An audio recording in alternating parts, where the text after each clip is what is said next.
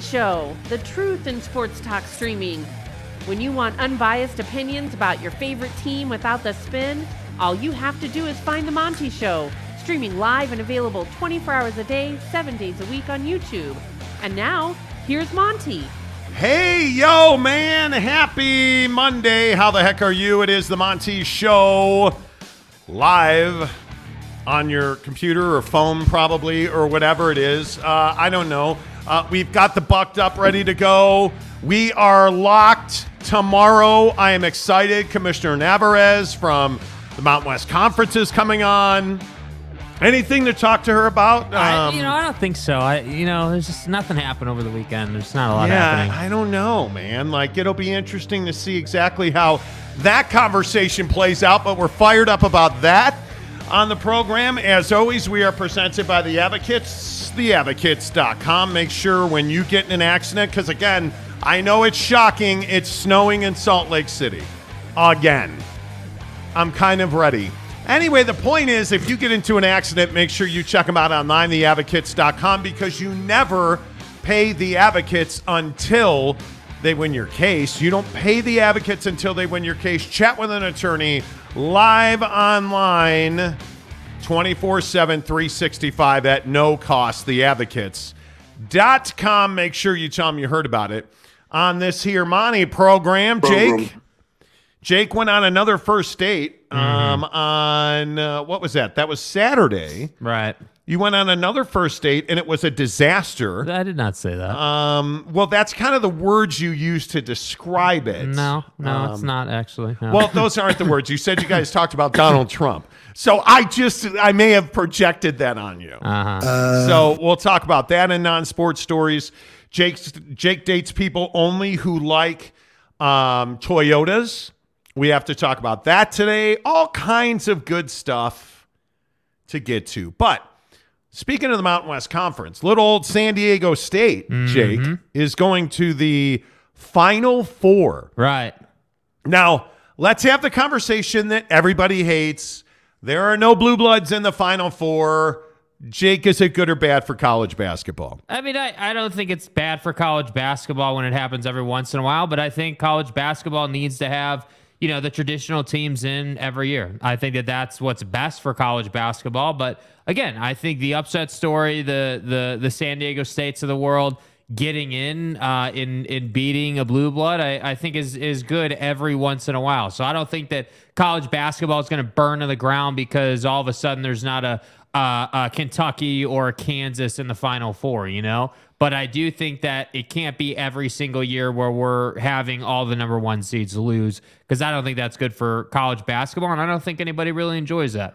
Yeah, I actually think it is really bad for college basketball. I think, and I know it probably pisses a lot of people off when I say it, but I think you need to have blue bloods for the health of college athletics. It's imperative.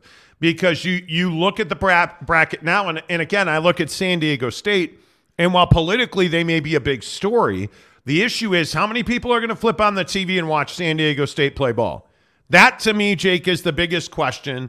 And you look at the Final Four, and you see that it is UConn and Miami. That's terrifying. You see that it is FAU and San Diego State. I think that's terrifying. And frankly, I think for the health of college basketball, I really do think this is a disaster TV ratings-wise. I think this will be one of the lowest-rated Final Fours in the history of college basketball. Yeah, I mean, I could kind of see it going both ways. I would tend to lean your way, thinking that, hey, not a lot of people are going to watch this matchup. But at the same time, I think that it's been such a storied tournament. I think that there's been so much attention given to it because all these number ones have lost and a bunch of unconventional teams have won. Yeah. That I think there's a lot of tension on the tournament right now. And I think that, if San Diego State were to go to the national championship game, let's say, then it's just a crazy time. And to me, that would be huge news. That would obviously be a headline everywhere. So I think in one hand, yeah, it's not great for television just on the surface, but I think this particular tournament, the way this particular tournament has gone down, I think it will be fine. But again, that's why I say it's okay every once in a while. But like, you can kind of see how it would start to be an issue if it happened every year, because now it's like, oh, well, what random ass team is in the tournament final this year? What, who upset who this year? Rather than saying, okay, oh, it's Kentucky and then some random team. Okay, fine. It's, a staple and then some other team. Fine. That's what I think you need at a minimum every year for it to be healthy. Yeah, and I tend to, I'm not saying I disagree with you. I think that you have to have people watching the NCAA tournament for college athletics to thrive. I mean, it just is that simple. And I am one who believes, and I know we've talked about this a lot on the show before, I think the one and dones hurt college basketball, but that's not what really this is. If we're being honest, the issue is these are all teams that have veteran players. You look at guys like Drew Timme on Gonzaga. There's a reason Gonzaga's been good pretty much for the last 2-3 years, and it's a lot to do with Timme because he's been there. He's not a one and done. And if you look at the teams that are in the Final Four now, there's not a true freshman on any of those teams, right? You look at the one and dones, the Kentuckys, the Dukes, the Carolinas.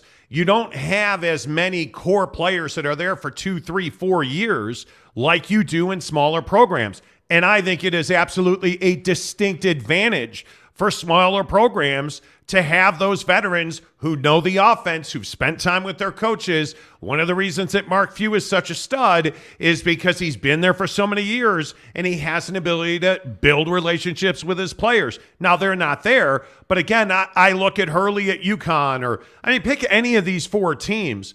These are all veteran teams that have been together who understand each other.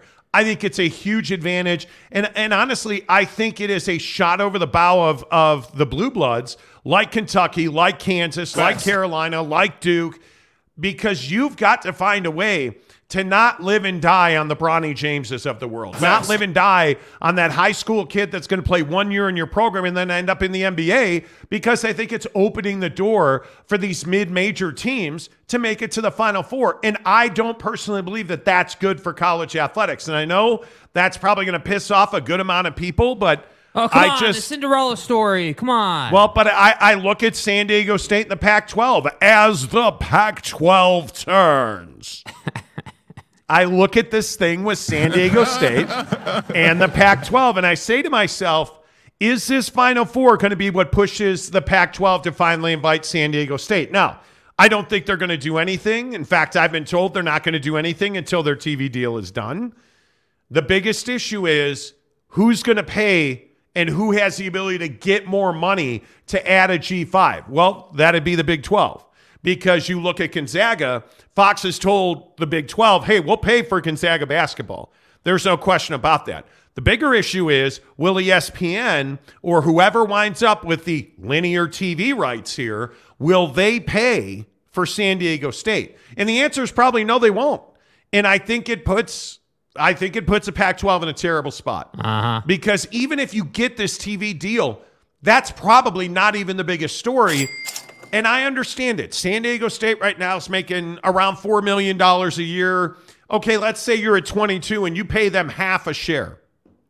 Hell, you pay them a quarter share. Yeah. They just got $1 million. They just got $1 million bump to $5 million. But who's going to pay for them?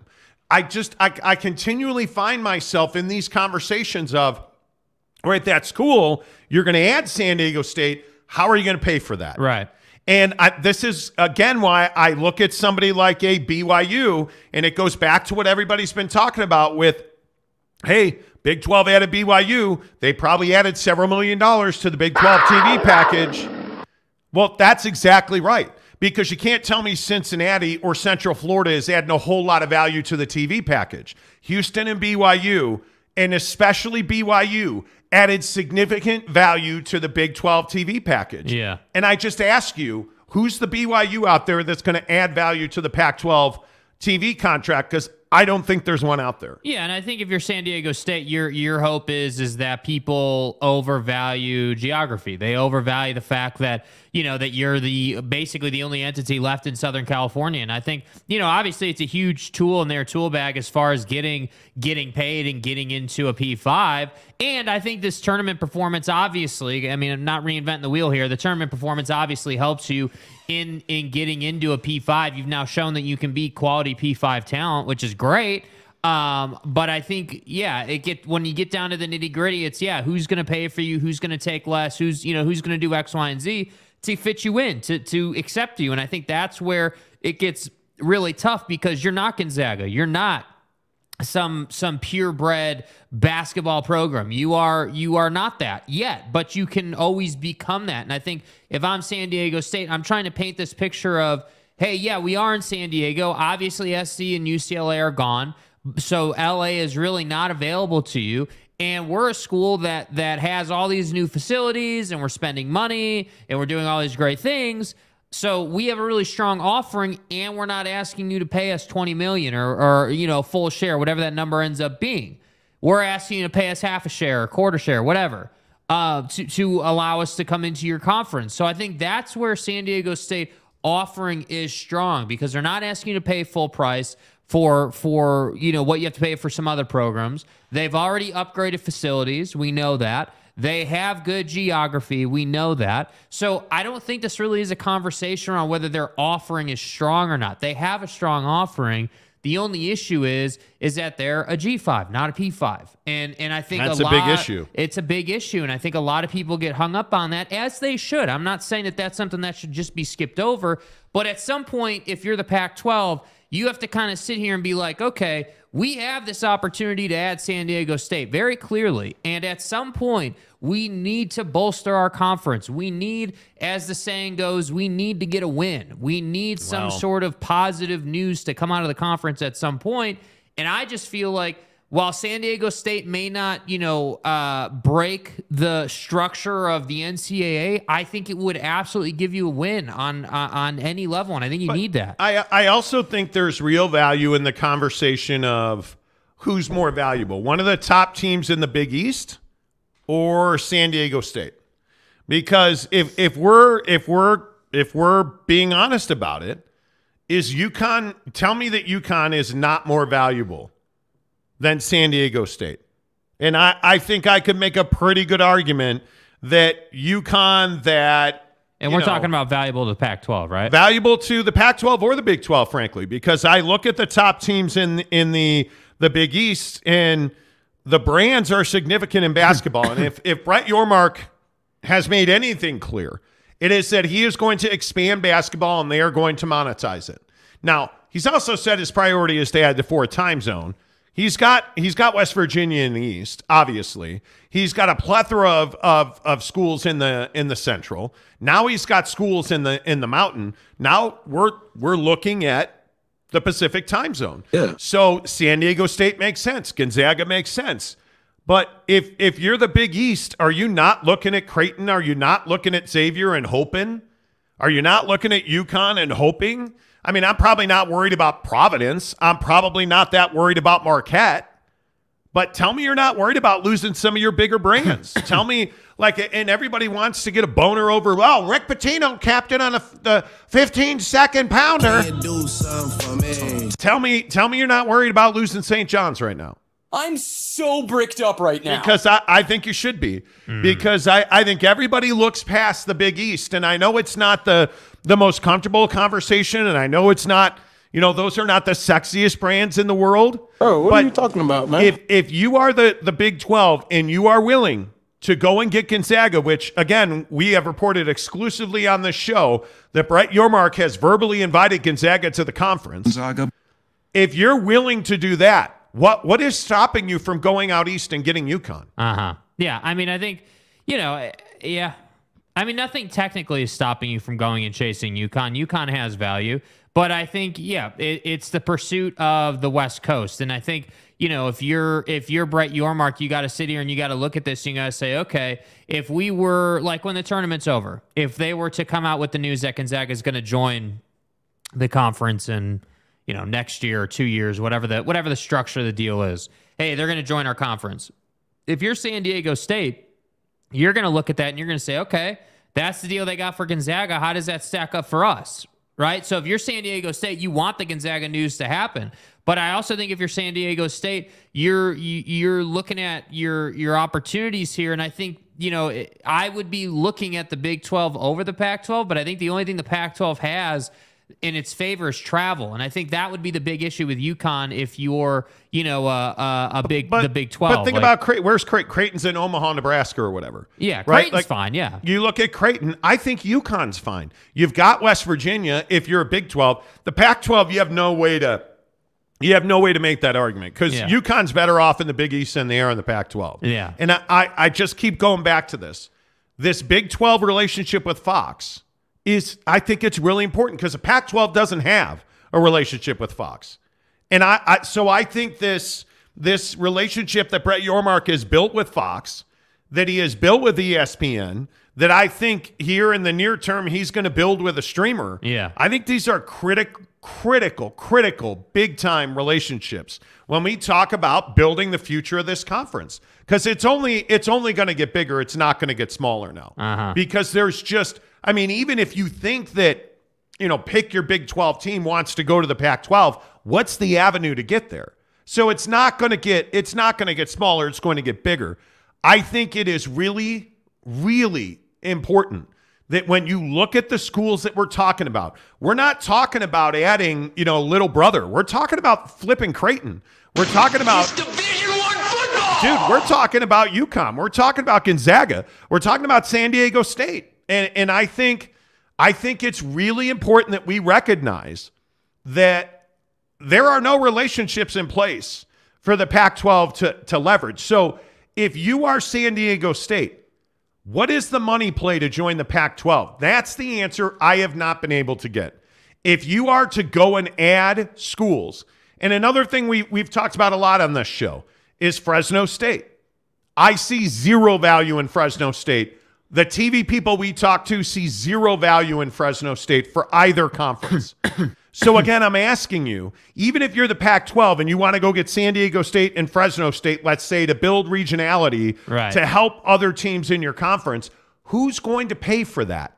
Who, and not even like who is capable, who wants to pay for that? Right. That to me is the big question, because I don't see a whole lot of appetite in the coffers of the Pac-12 to go and do that. And frankly, I don't see any appetite to do that. It's not like they're out there looking for bucked up Miami like we are on a daily basis. You know what I mean? Because it's almost impossible to get the greatest flavor of bucked up ever, bucked up Miami. Thank you, Jake. Bucked Up, the official energy drink of the Monty Show. And frankly, Bucked Up is the official energy everything of the Monty Show. We use their pre-workout. We use their BCAAs. Awesome Peach Ring BCAAs is my favorite flavor. Stoked about that. And then you figure out that Bucked Up wants to send you on a cruise.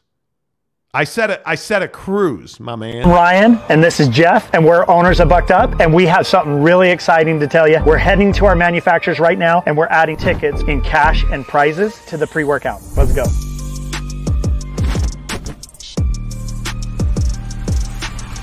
We have 1,000 tickets going into our new flavor, Bucked Up Gold. It's only available at GNC. There's a 1 in 50 chance of winning. Let the hunt begin.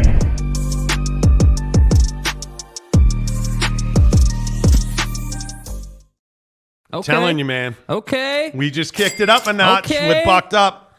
Not only is the product great, but Bucked Up Gold that's only available at GNC, now you're winning credits. Now you're winning a cruise. Yes. Now you're winning cash. Yeah. Like, dude, I'm telling you, that's the great part about doing business with companies like Bucked Up, because they get it.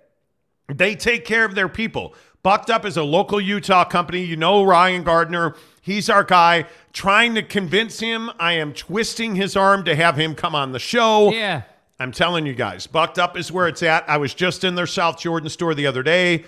Mrs. Monty got herself a case of Bucked Up Gin and Juice Low Stim in the white can. Don't take my word for it. Click the link in the description below. Free Bucked Up samples. That's all you have to do. You get 3 samples of your choice and the best shaker cup. And I'll tell you what, I'm a little lost. I'm back on the broke ass. Yeah, what is this, dude? Because I didn't do the dishes and the Bucked Up shaker cup was in the sink and it's dirty but the blender ball's not in the disposal. No, because it's attached. So the blender balls are attached to the top and in the Bucked Up shaker, but it is the best shaker you're ever going to own. 3 samples of your choice for free. Click the link in the description below for free samples from Bucked Up and a Bucked Up shaker cup of your choice. Ships it right to your front door. And I just can't say enough about the guys at Bucked Up. It is so enjoyable. It's so exciting to be around and to be doing business with CEOs like Ryan Gardner, who just totally understands it. He is all about his community. He is all about growing his business. He is all about doing it the right way with good people. Yeah. I'm telling you, the guys at Bucked Up are fantastic. They make a fantastic product that I love. Hook it up. Check it out. Let's see. A Bonehead says it's good to have the balls attached. It is. Yeah. It really is. As a guy whose balls have been detached, I can tell you, man, it's a scary feeling when you see them down there in the garbage disposal. And that's how I look at it. You know. Big 12 Sports Baylor football with Patrick. Okay, that's too long. Patrick Bourne says, "Oh, Monty, in the sink, that's Bucked Up." It is. Right. See what he did there? That's bucked up instead of, that's, blanked up, It's Bucked Up. Right. Bonehead says, "Bucked Up, chug, chug, chug." Right. Hey, man. Right. Jake, you still owe the fans. I do you not. still owe the masses. We did it last week, dude. I did. No, I did it with you. No, you didn't. Yes, I did. No, your idea of chugging was, okay, well, let's see. Fat ass is going to chug it. Let me just... Oh, man, that was amazing. Wow. I just chugged that whole can. No, you didn't. You owe us one. Okay. You owe us one. Okay. All right, let's get some of your comments in here. What do you guys think? San Diego State going to the Pac-10, 12, 14, like 91. McKenna Tech Dan, my guy, a member of the show, with the transfer portal and NIL being what they are, this is going to happen more often.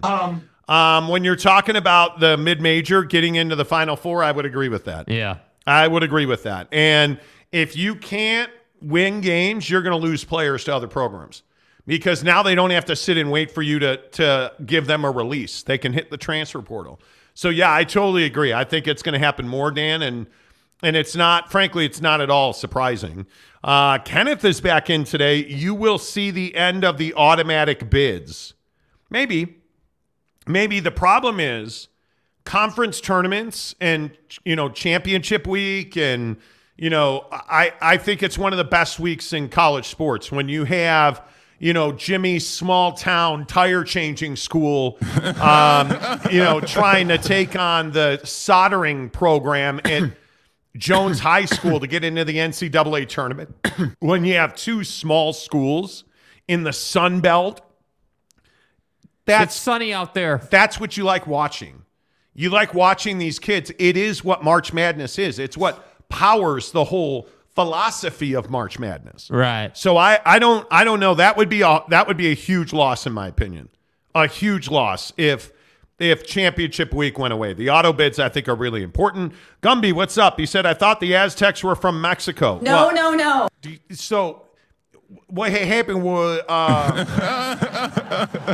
Bob Holsey says, well, nobody is stopping them from crossing the border either. Okay, politics. Speaking of which, Ruff's official. Ruff! More people will be willing to watch if it's not the same teams every year. It's never the same teams, dude. Yeah, it's pretty... I think this goes back to what we were talking about earlier. Blue Bloods, Kentucky, Duke, Carolina, versus, San Diego State, Creighton, these smaller schools, these truck stop universities, the Miamis for basketball. The unconventionals, the ones that, Florida how did Atlantic. They get there? How did, Fairleigh Dickinson. I'm sorry, who? Fairleigh Dickinson? Exactly. I think the novelty of it wears off quick, and the TV numbers will show that. More people, I do not think, will watch. More people will watch Duke, Carolina in the Final Four of the Sweet 16. If you're going to have Kentucky and Duke play for a national championship, that's a huge audience. Yes. Just in alumni alone. Yes. That's what makes the world go round. Absolutely. T. Lawrence Gragston, what's up? A member of the show. High Casuals, Big 12 might make the move on San Diego State. I would be all in right now today, San Diego State and Gonzaga, if I were Brett Yormark. Yep. I'd be all about it. I truly would. Do it. San Diego State. Glenn, what's up? He says, Tanagra, Gumby. I have no idea what that means. Okay, let's pull the old Google machine out here. I don't know. The Kingston Bunch. At this point, the women's March Madness is more entertaining than the men's March Madness. A lot of people agree with that. I have heard that about 100 times. Delaric, good day to you, sir. Parity is always good, though. It is on a certain level. It is when, 5 underdogs win in the round of 64. Right. It is when, hey, maybe there's 2 or 3 in the Sweet 16. But if we're going to do business on the NCAA tournament, let's be honest and say, hey, it's cool to have a Mountain West school in the NCAA tournament. Hey, that's cool. But is Florida Atlantic at all of interest or a draw to anybody? No, I guess not. That's a tough pill to swallow. Yeah. I mean, and listen, Florida Atlantic deserves it. They belong in there. And I think the Owls are somebody that I think we know Conference USA is not what it used to be. Yeah. But, hey, beating North Texas and UTEP and UTSA and Rice and how could we forget Middle Tennessee and Florida International? Yeah, that's stupid. Those are the Conference USA teams. And hey, FAU was 35-3 this year. Is 35-3 this year. Yeah. Yeah. Let's see, Kenneth. The Big 12 will never add a G5 like San Diego State. That would make the Big 12 lose money. Au contraire, mon frère. I would disagree with that. Yeah. I think that you have a situation where, again, it is all dependent on what your TV partners are willing to do. And I think right now, if San Diego State wants to get paid and they want to go from $4 million a year to $15 million a year, you're going to the Big 12. Mm-hmm. And that's going to happen because the Big 12, if it happens, the Big 12 would be able to get extra money from ESPN and more likely Fox. Because Fox is your college basketball home, essentially. Well, they've turned into that. San Diego State has some value. It's not like they're just some terrible school. Like, I mean, they're not a P5 school, obviously, but I think that, they have value because of where they're located. I mean, if you just stop right there, they have value. That is a reason to add them. Southern California, just stop talking after that. Like, that's it. Like, that's 100%. End of conversation. They're in Southern California. There's a ton of money there. You can get that money out of the market if you have a team and you have a bridge, if you will, which would be San Diego State. Like, it makes sense, and they can figure it out with Fox. Fox, loves to distribute basketball content, and San Diego State has now shown that they can compete. So I don't know. I'd have a little more faith than, hey, they'll never add a G5, because I just don't think that's true. And listen, there's no doubt the pro rata is something that is absolutely should be talked about. I don't think there's any doubt about that. I think, and if you don't know what a pro rata is, it is a clause in the contract with ESPN and the Big 12 where ESPN has said if you go and add another P5 program, we will pay up for that. Well, Gonzaga is not a P5 program, but I've been told Fox has told the Big 12 they would pay to add Gonzaga basketball. More likely, we're talking about Arizona State. We're talking about, Colorado, Utah, anybody in the Pac-12. Yeah. ESPN's willing to pay to add them to the Big 12. Yeah. So the issue becomes San Diego State. Right. The issue becomes Fresno State, because Fresno State has no brand. And I know all the people in the Central Valley get all upset when I say this. Everybody is outraged. Fresno State has no brand. Yeah. You don't know them for football. You don't know them for basketball. You don't know them for canoeing. What do you know them for? You don't. And I think that's the issue is that they don't have a brand. San Diego State, I know, has, like, again, not even San Diego State, Boise State. Yeah. We know that Boise State is putting tremendous amounts of revenue into infrastructure right now. Blue turf. We know that they're rebuilding. We know that they're renovating. You know, and again, Commissioner Navarez will be on the show tomorrow from the Mountain West at 4 o'clock, about 24 and a half hours from now. And I'm looking forward to talking to her. In listening to her speak and seeing her track record in the WCC, I think she's uniquely qualified to lead the Mountain West forward. How does she protect her flanks from raiders like the Pac-12 and the Big 12? Yeah. Because my feeling is, and really it's going to be the Pac-12, because I think it's going to be much more difficult for the Mountain West to fend off the Big 12 than it will the Pac-12. But she understands the business landscape from the WCC to the Mountain West and how you grow that footprint. I think she is one of the most important figures in college sports in general right now. I think she is really important. And oh, by the way, San Diego State's in the Final Four. Yeah. Like it's a tremendous story. Matt Ritson gives us a $5 tip to say should take Stanford and Cal endowment money, so pay off San Diego State, bring them to the Pac-12 conference. Yeah, I don't know that Stanford and Cal give a damn about adding San Diego State to the conference. Yeah. We've talked about this previously. Yeah. I think the biggest issue is going to be, how do you grow the Pac-12 now? Is this not just live for tomorrow? It is, and I don't know how you wake fix up that. tomorrow. Yeah, right? I don't know how you fix that. I mean, I don't know that there's. I don't know either. Like I like right now, I think it's just like, hey, we need to try and wake up tomorrow. We need to find our way through the night and try to come out the other side with some sort of grant of rights done. And if that grant of rights only lasts a year, great. That's another year we had to figure it out. But yeah, I mean, if you're the PAC right now, that's your mission. Yeah, and I think specifically about Gonzaga, this is what's so interesting about Gonzaga is I think they have tremendous value. They are not basketball only. They're going to be you're going to have to take all of their sports, and obviously Gonzaga doesn't play football, but you're going to have to take their spring sports as well, and they do very well at baseball and softball. Right. So I mean, I think they have real value geographically, they have real value.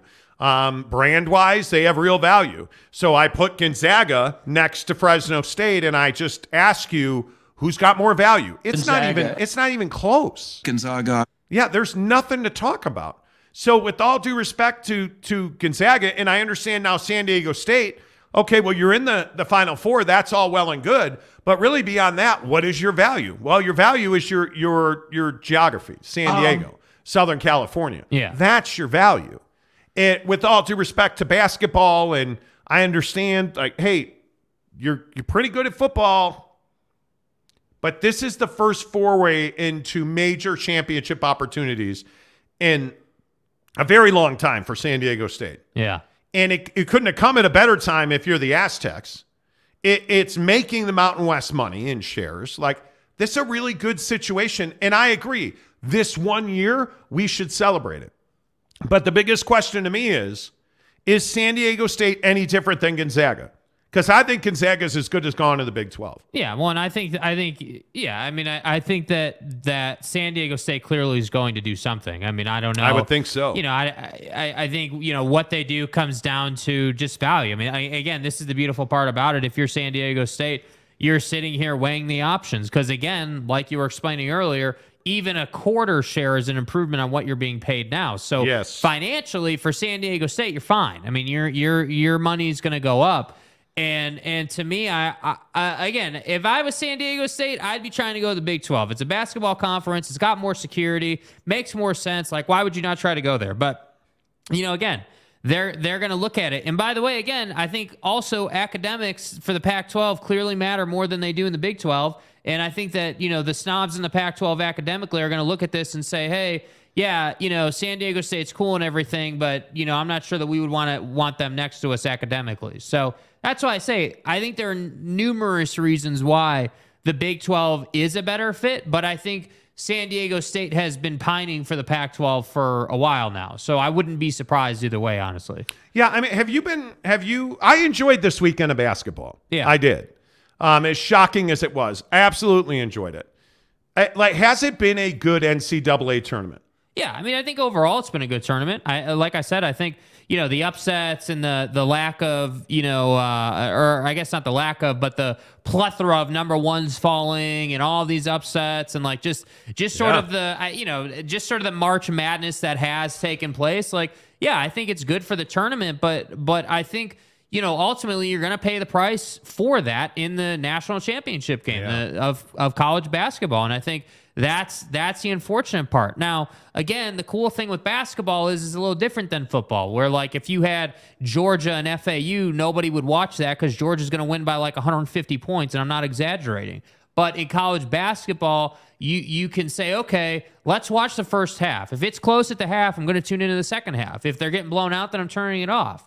And that, I think, is the key difference with basketball. FAU on a random year in 2023 can compete with, a Blue Bud or a team that usually is more consistently. And I think that's the beauty of college basketball. But watching, San Diego State in the tip at the end of the game and turning it over. Tell me that didn't smack of, are you trying to lose the game? I mean, it just was. You throw a lob at your own rim when you're up by 2? In the moment, I wasn't thinking to myself, they're trying to lose the game. I didn't think they were trying to lose the game. They're the one, and I'm not even going to call a kid out, but come on. You're going to throw a lob. Yeah, you're throwing a lob at your own rim across the court. Infowars.com. On an inbound play. And then when the ball goes out of bounds to end the game, you're standing there yelling for them to review it, even though you won the game. Dude, you're tinfoil stick today, huh? Just on that one particular thing. I'm telling you, man. I can't deny it. There's no denying that the kid, it does. Come on. Yeah, it does. It is a little suspicious. But in the moment when I was watching the game, I was like, dude, that's just a cardinal sin of basketball. You didn't think that one time? Not while I was watching it. I wasn't like, oh, the kid's trying to throw the game. I was just like, yeah, wow, that's just a big mistake. I was thinking that. I was like, what? Wait, what? What? How deep are your pockets right now? Somebody check that dude's jockstrap. He's got to have an erection. Man, you got a band of hundos in there, man. That's what I guess. Anyway, speaking of band of hundos, get to TryDayTrading.com. $10 to change the rest of your life. I kid you not. And a lot of people have been asking me, hey, is it really $10? Yeah, that's it. It's $10. You sign up for a 30-day trial membership for $10 to become an expert day trader. Because what does Day Trading do? You're going to school to learn how to be a day trader. And when I say you're going to school, you are going through the program in this country, the premier program that teaches you how to day trade at a very high level. And everybody thinks when the market's volatile or there's a lot of dips, a lot of ups, a lot of downs, got to stay away. Au contraire, there are day traders in this country right now today making thousands of dollars on this exact market. You can get there for $10. $10 today at TryDayTrading.com. Stop getting out of bed every morning and saying, man, I hate my boss. I hate my job. I'm dreading going back to the office. Oh, God, it's Monday.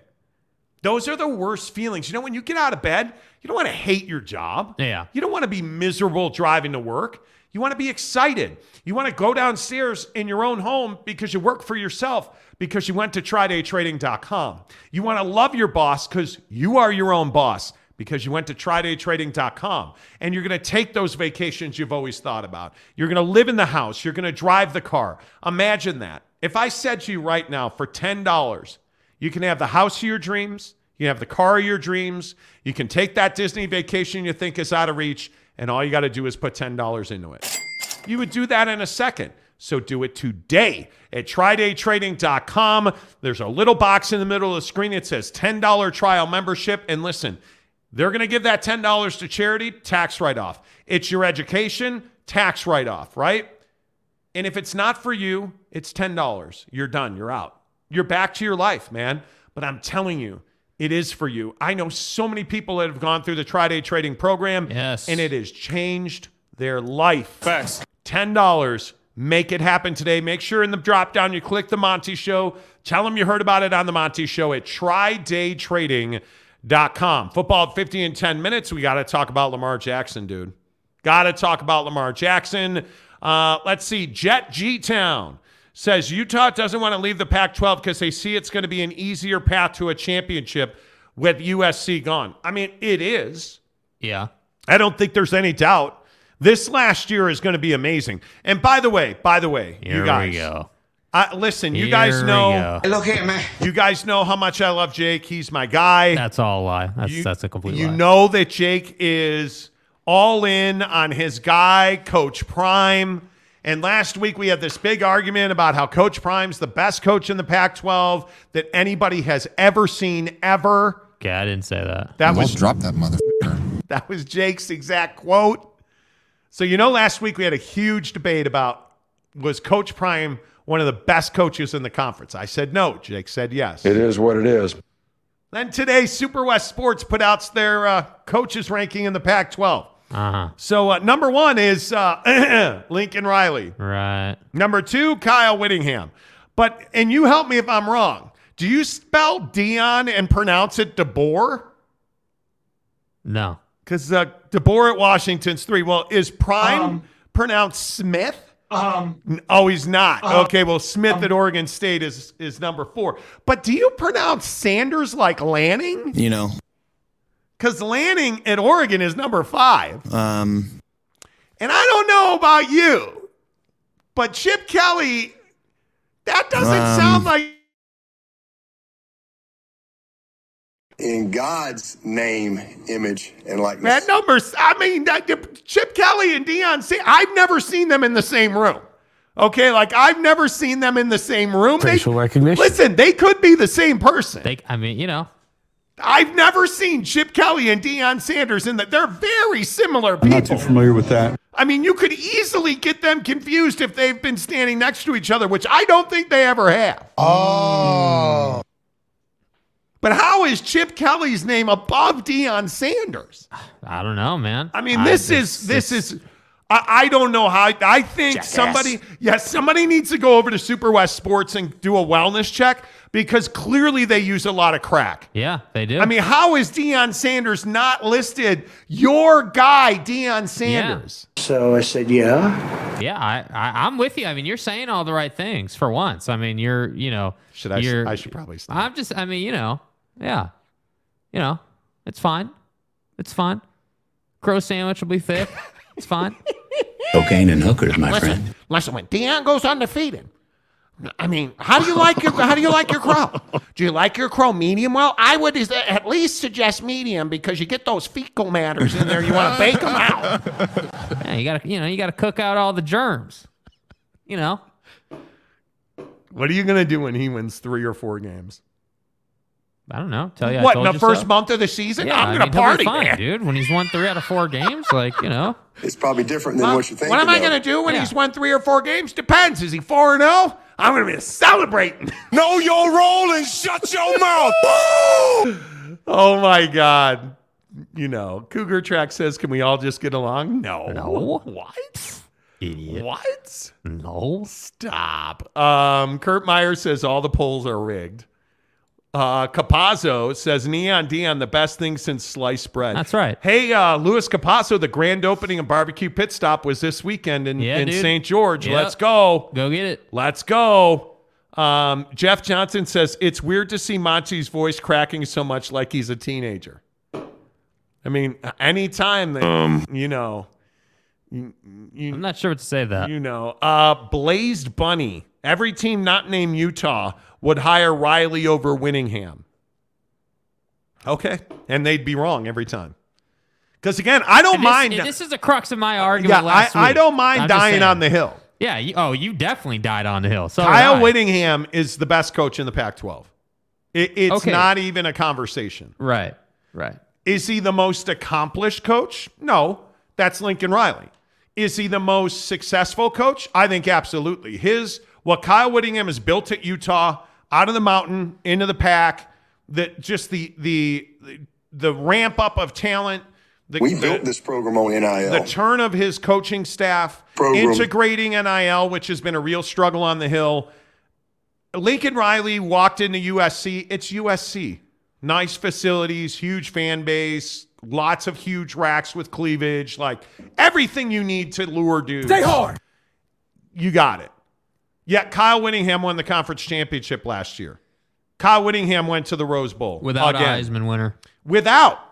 Without his starting quarterback, without his best tight end, with Kyle Whittingham's the best coach in the conference. I don't even think there is anything about that. Yeah, and that's why I died on the Hill last week, and everyone got all pissed off and said I'm stupid, and that. Well, that wasn't over that Deion Sanders. No, but if you remember, the crux of my argument with Deion is that Lincoln in year one has all these resources available to him, right? Like he's got Caleb Williams, USC.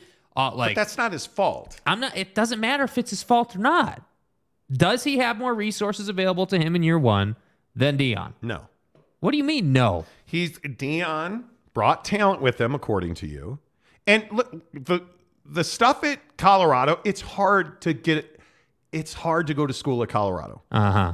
It is very difficult. The academic standards alone. Just all those beautiful women walking around. Well, I'm telling you right now, Boulder's got some peaches on the trees. It's an erection. Year round, son. Like year round, them peaches are on the tree. It's not. The issue is it's not California. It's not sun and surf. All I'm saying is that Deion's got to go and do something first. I don't care who's got more tools. I'm a little burned out on Deion's the greatest coach ever hype right now. Okay, and just the same way you're burned out on that. I'm burned out on Super West tweets about how Lincoln Riley's the best coach in the Pac-12 because he's not. I don't disagree with that. He's not. I don't disagree with that. I mean, you want to talk about having to do something. How about you win the conference? By the way, the guy's only won one bowl game in his career. I mean, I know I'm a Lincoln hater. I get it. But we want to sit here and say that guys need to do something, and I feel like we don't apply that evenly. Here, I'll sing the drop for you. Thank 21. You. Yeah. Can you do something for me? Thank you. Right? Like that's my that's my point. I think it's the logic in the bar of success is not applied equally. That's all I'm saying. I think there's a huge bias towards Lincoln Riley. Andrew says Lincoln Riley.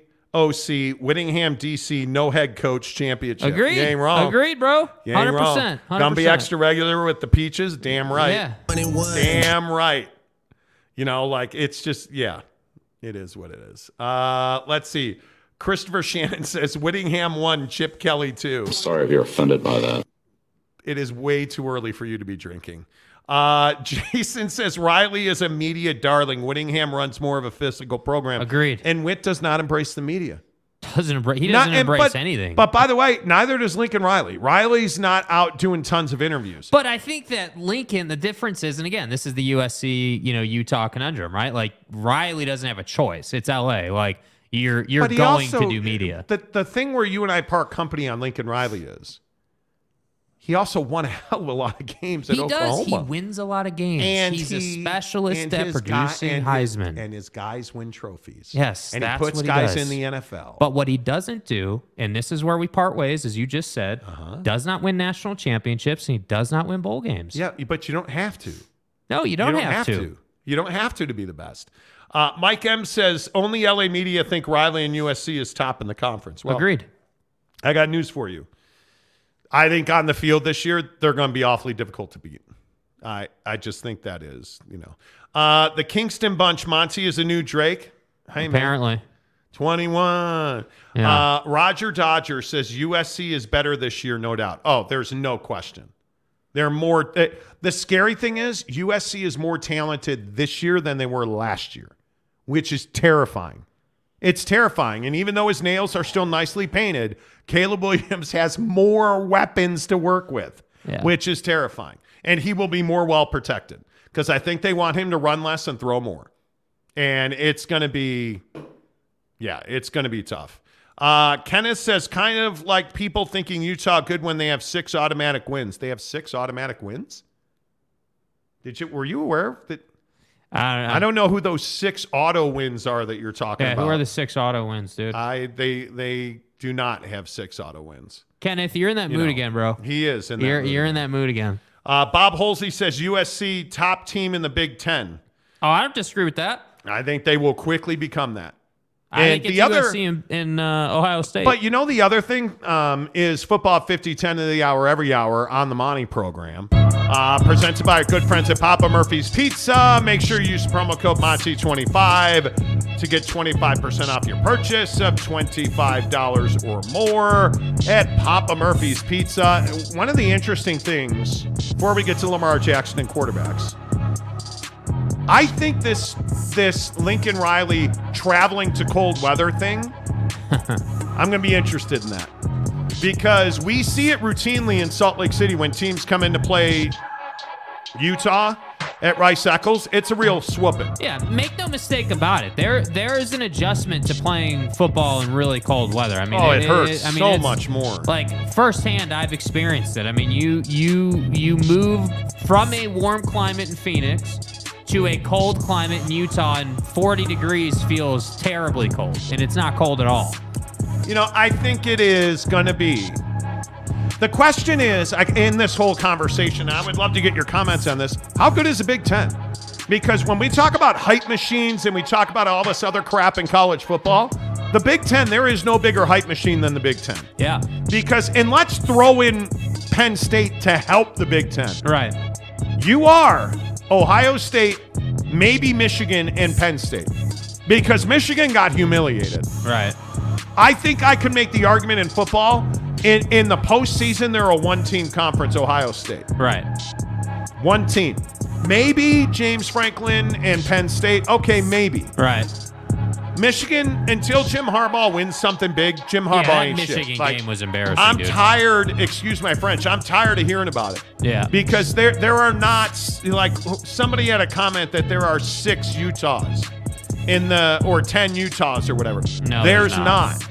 There's not. And I think one of the things that drives me crazy is we can't have honest conversations because of the vitriol you have for an opponent. Yeah. I can tell you right now, as somebody that's a Notre Dame fan, I have a lot of respect for what Michigan football has done, but I know who Jim Harbaugh is. I covered him in San Francisco. I don't buy into him being some badass championship football coach. Yeah. He's got to win one before I'm ready to crown his ass. Because I'm tired of hearing about Michigan and his slacks. I'm tired of hearing about it. Because, frankly, Ryan Day has run circles around Jim Harbaugh. And I don't disagree that Jim Harbaugh's regular seasons the last 2 years have been sensational. Right. But what does that get you? To your point, what does it get you if you're Lincoln Riley and you don't win bowl games? You get jackasses sitting up here saying you're not a good coach. Okay, probably too much. But really my point is that Jim Harbaugh to me is an average coach. I don't think he is elite.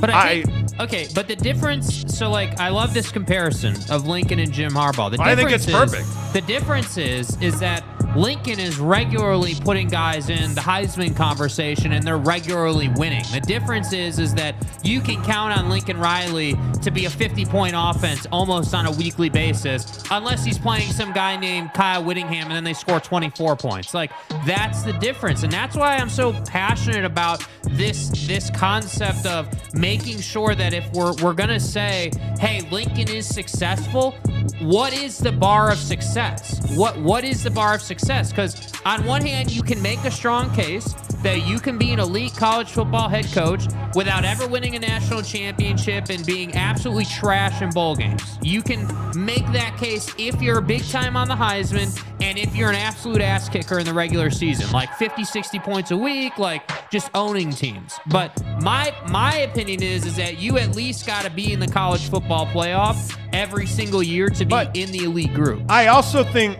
people want to sell the Pac-12 short. You don't accidentally have 5 double-digit win teams. Right. And by the way, UCLA won 9 games. So you don't accidentally have 5 double-digit win teams. And they beat Utah doing that. Because I would ask you to go back and look at the Big Ten last year. How many, off the top of your head, how many double-digit teams were there? Double-digit win teams. How many of them were there in the Big Ten? What if I told you it was 3?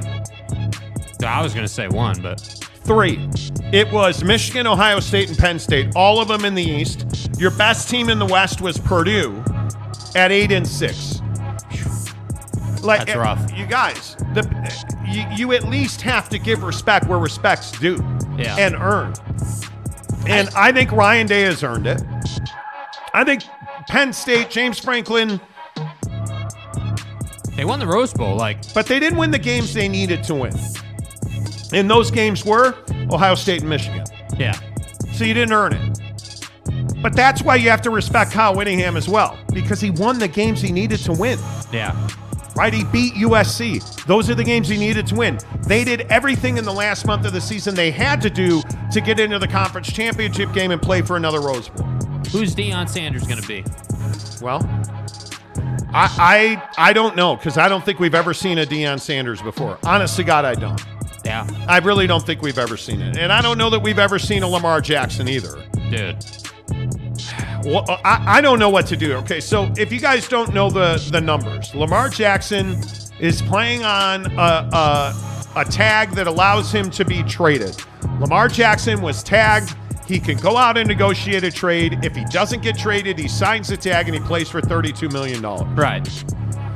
Lamar Jackson this morning tweeted as John Harbaugh, the head coach of the Ravens, was meeting with the media at the NFL meetings in Arizona. He tweeted that he is demanding that he had demanded a trade. Right. And this is not by accident. This is not by accident in any way, shape, or form, and don't kid yourself that it was. This was a hit piece, right? Lamar Jackson said, a letter to my fans. I want you all to know not to believe everything you read about me. Let me personally answer your questions in regard to my future plans. As of March 2nd, I requested a trade from the Ravens, for which the Ravens has not been interested in meeting my value. Any and everyone's that has met me or been around me know I love the game of football, and my dream is to help a team win a Super Bowl. That's Lamar Jackson. I think it's absolutely brilliant. If we're being honest, this is brilliant tactician. Right. But here's the thing that Lamar can't get away from. There's nowhere for you to go, dude. Yeah. Who has the opportunity to trade for Lamar Jackson? If you think about it right now in the NFL, who needs a quarterback? Okay, well, obviously Carolina, right? Carolina needs a quarterback. They got the number 1 pick in the draft. They're not going to pay Lamar Jackson. Right. Right? Buffalo, no. Miami, no. New England, no. Potentially New England.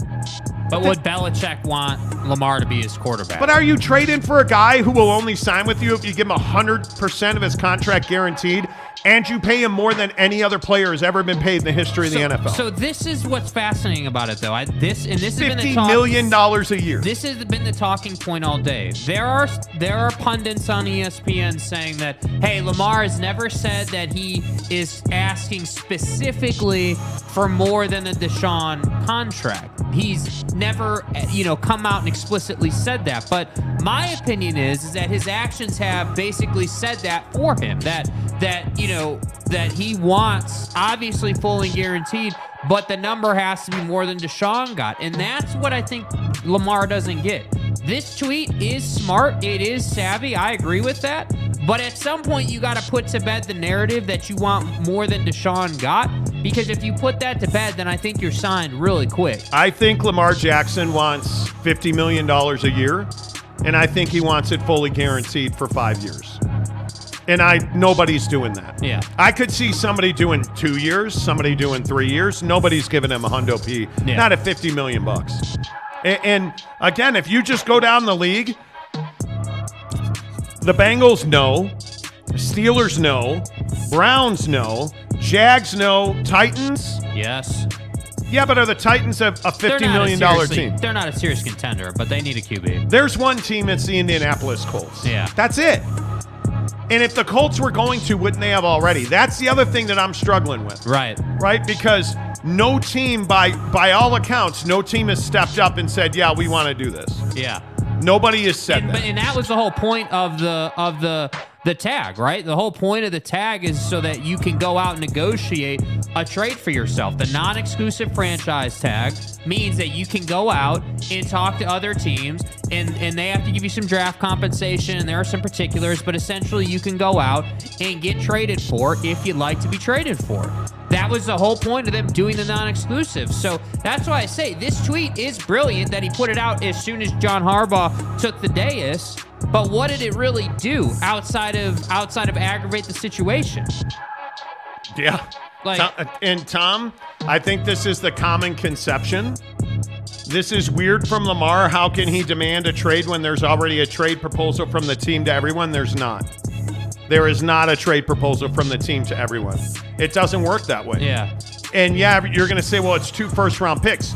No, that is the standard, but you can negotiate around that. Everything's negotiable, dude. Yeah. It's not a formula for a trade. It's absolutely not. The tag just gives you minimums. That's it. It just gives you a minimum baseline. The tag is a starting point. Yeah. That's what the tag is. The tag is not a final. It's none of that. The only thing final in this life is a meatball marinara. At Papa Murphy's, we do more than just pizza. We do meatballs and marinara. Papa Murphy's does meatballs? Oh, I think you mean I do the meatballs and marinara? And how do you do it, Dad? How do I do it? How do I do it? Oh, well, we do it with savory ground beef covered in tangy marinara. That's how, honey. At Papa Murphy's, we make great pizza. And don't forget the meatballs. Order now at papamurphys.com. There you go, the meatball marinara. Make sure you get it. I'm telling you, it's the best decision you will ever make. I'm a huge fan. I did it again this weekend. Barbecue sauce on pizza. Yeah. It's time for you guys to stretch your legs a little bit. Get crazy. Use traditional crust with barbecue sauce. You're casual. The meatball marinara made meatball sandwiches. Put them on a hoagie. Put them on a hoagie. Little chopped up red onion in the bottom of it. Put the meatball marinara in there. Telling you. Oh my God, just like that. Oh. So good. It is so good. It is the greatest thing ever. It is Papa Murphy's Pizza. Use the promo code Monty25 to get 25% off your purchase of $25 or more at Papa Murphy's Pizza. The Monty Show, as always, is presented by The Advocates. TheAdvocates.com, the best injury attorneys in the business. And I know I'm going to say something that may shock you. The sun is out in Utah. What? Oh, bro, my. What? Oh, my. I know. Bro. I know. Bro, what are you talking about, man? Clean my eyes out. Yeah, what's going on now? It's sunny out? I believe that's sunshine. I don't know. Hunting in the wilderness for the elusive. What's the sun goddess's name? We'll call it Athena. For the elusive Athena, the goddess of sun. Jake continually shoots his shot but misses. But yet there's Athena. Helios in all of her majesty. Lurking on the plains and the high meadows of your snap. Anyway. All right. Whoa. What? This is a family program. What? The high meadows and the greatness of your sandwiches. Program. Get your mind out of the gutter, sir. Dude. Hello. Yeah, it's actually sunny out. I just noticed that. The Monty Show presented by The Advocates. TheAdvocates.com. I'm telling you, man. The best injury attorneys in the business. It was crazy. Driving to work this morning, what did we see? Accidents. And what else do you see? Accidents waiting to happen with kind of being like, okay, snowing a little bit, but wow, look at that. Jimmy sent me a text message. Look here, man. Why can you not get off your phone? I don't understand. I never, ever look ever. Don't lie to me. Ever look at. Anyway, I don't want to lie. Don't lie to me. The point is, don't look at your phone and drive. Don't do it. And I've gotten better about it. I've learned to put it in my pocket, but there's so many people who are distracted drivers now. You didn't deserve to get hit by a distracted driver, whether you were walking, on your bicycle, or in your car. That's not your fault. You didn't deserve that, but you deserve somebody to fight for you. That's why you go to the Advocates. TheAdvocates.com, the best injury attorneys in the business, where you don't pay the advocates until they win your case. In fact, you can chat with an attorney live online for free. For free. 24/7, theadvocates.com. There's a little chat box there. And if you're sitting here saying to yourself, I hurt myself at work, I got in an accident, or I got hurt at work, and I don't know any injury attorneys that handle workman's comp. Hello. Hey, I do. I got some friends. Theadvocates.com. The Advocates. They do workman's comp. Yeah. They do Social Security and family law. Theadvocates.com. You get hurt, call the Advocates. And if you're asking yourself today, man, do I need a lawyer? Yes, you do. Quick story. Mrs. Monty broke her arm up at Park City snowboarding. Right. And now her insurance is fighting as to whether or not they should pay the ambulance claim because it's out of network. But it's an ambulance. You had no choice. It's in network. Insurance companies cannot be trusted, man. I'm telling you, it is a pet peeve of mine, not to rant on you. It's a pet peeve of mine that we pay insurance all this money. When you need them, they're like, yeah, we're not going to pay that. Sorry. Not funny. Because it happens all the time. Get what you deserve. Go to somebody who can fight for you, theadvocates.com. Tell them you heard about it on the Monty Show only after you hit the like button. Let's see. Jeremy Callahan says, Maud T-boned my car. I should have called the Advocates. You should have. There's no doubt about that. Christopher Shannon, whose comment I lost now. Where is it? There it is. No, be your own lawyer. Do the Lamar. Don't. Do the Lamar, You'll end up like Lamar, and your friend will try to represent you. Hey, guys. Do the Lamar. Send out a tweet when you're in an accident. That'll help your case. It's just dumb. It's dumb. Kelly Parks, what's up, Kelly? Good to see you. Still waiting for the news that my Sun Devils will be joining the Big 12. We'll see. Patience. You got to wait for the tournament to end. It is an unspoken rule that you don't break news when the tournament's going on. Yep. Jeremy Callahan also says, I think that text message was actually from Maud, not Jimmy. Could be. Dave said, I know the Suns got KD, but they also have CP3. Well, and I think tonight's a huge game. Yeah. By the way, did you guys see Torrey Craig's video? So Torrey Craig apparently is not a big fan of Utah. I'm not happy. I hate it here. Okay. Dude. Bro.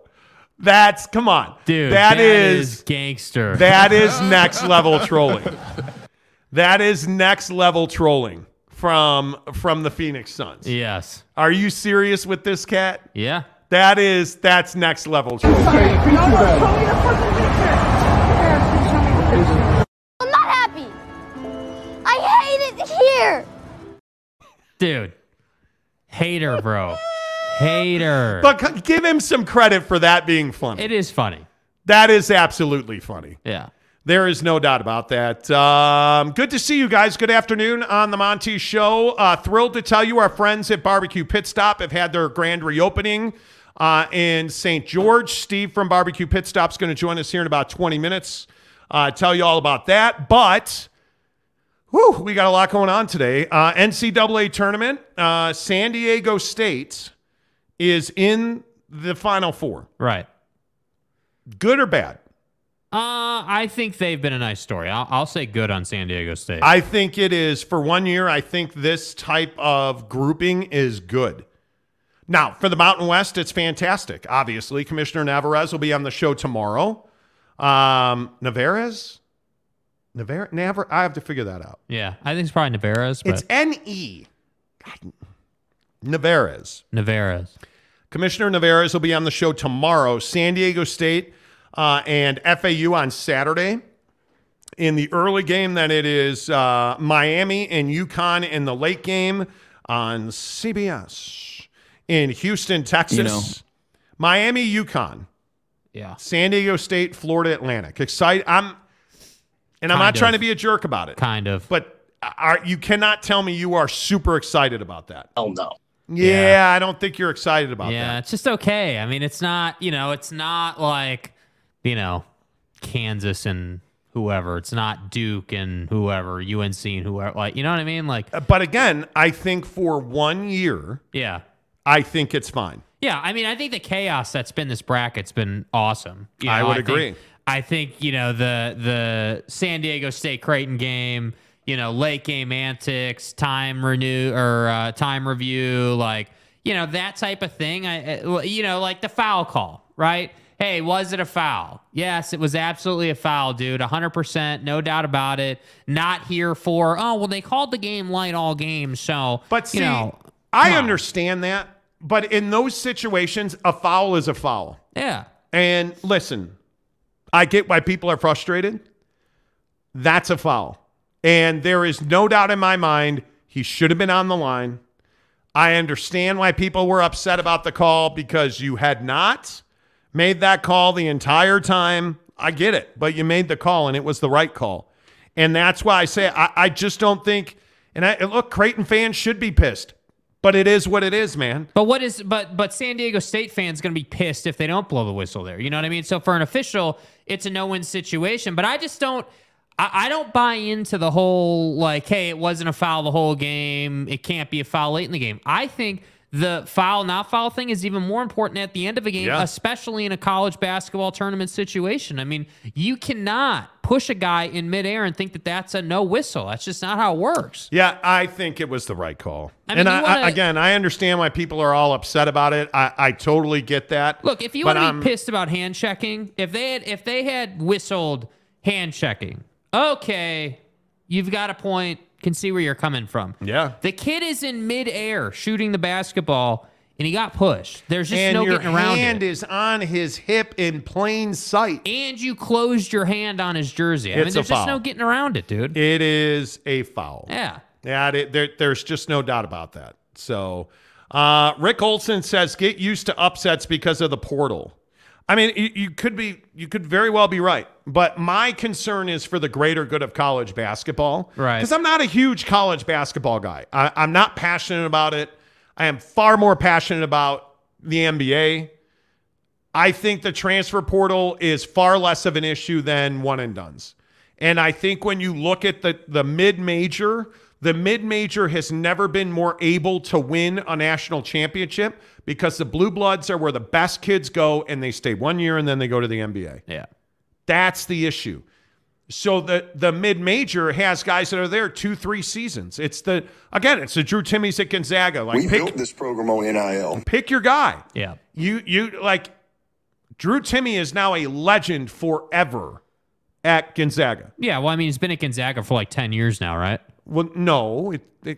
See, why say things like that? You know it's been 7 years. Gonzaga. Right? Like, why exaggerate? But the point is that the portal, see, it's not just the portal, in my opinion. It's portal. I agree. Actually, it's NIL plus the portal equals mid-majors are having more success. And again, it was so funny. We were having a conversation earlier today about, streaming and structure and money-making opportunities in the world. And I think the same logic applies in college athletics. Like, again, if you're, San Diego State, perfect example. If you're San Diego State, you know for a fact that if you can line up an NIL sponsor that's willing to pay a kid a couple $100,000, let's say, just as a random example, you know that you're going to be able to say to that kid, okay, hey, you're a D1 5-star Lamborghini of a prospect. We want you to come and play and be an Aztec. And here, by the way, here's $300,000 to do it. That is why mid-majors are having success. And that is why this type of bracket, I think, will become more commonplace, but that does not mean it's good for college basketball.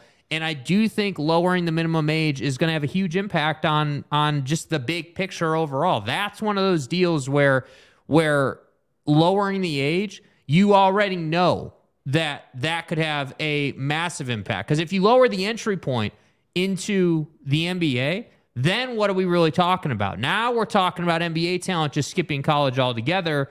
So what would you rather have? Would you rather have current minimum age, NIL, portal, mid-major, or all these guys just going straight to the league? That, I think, is complex. Or Walker Kessler going to the NBA. Yeah. Let's talk Utah Jazz basketball on the Monty Show. Are the Utah Jazz tanking? Excuse me. Sorry, frog in my throat. Jazz and Suns tonight. I even hate bringing it up. I hate bringing it up. You're a douche.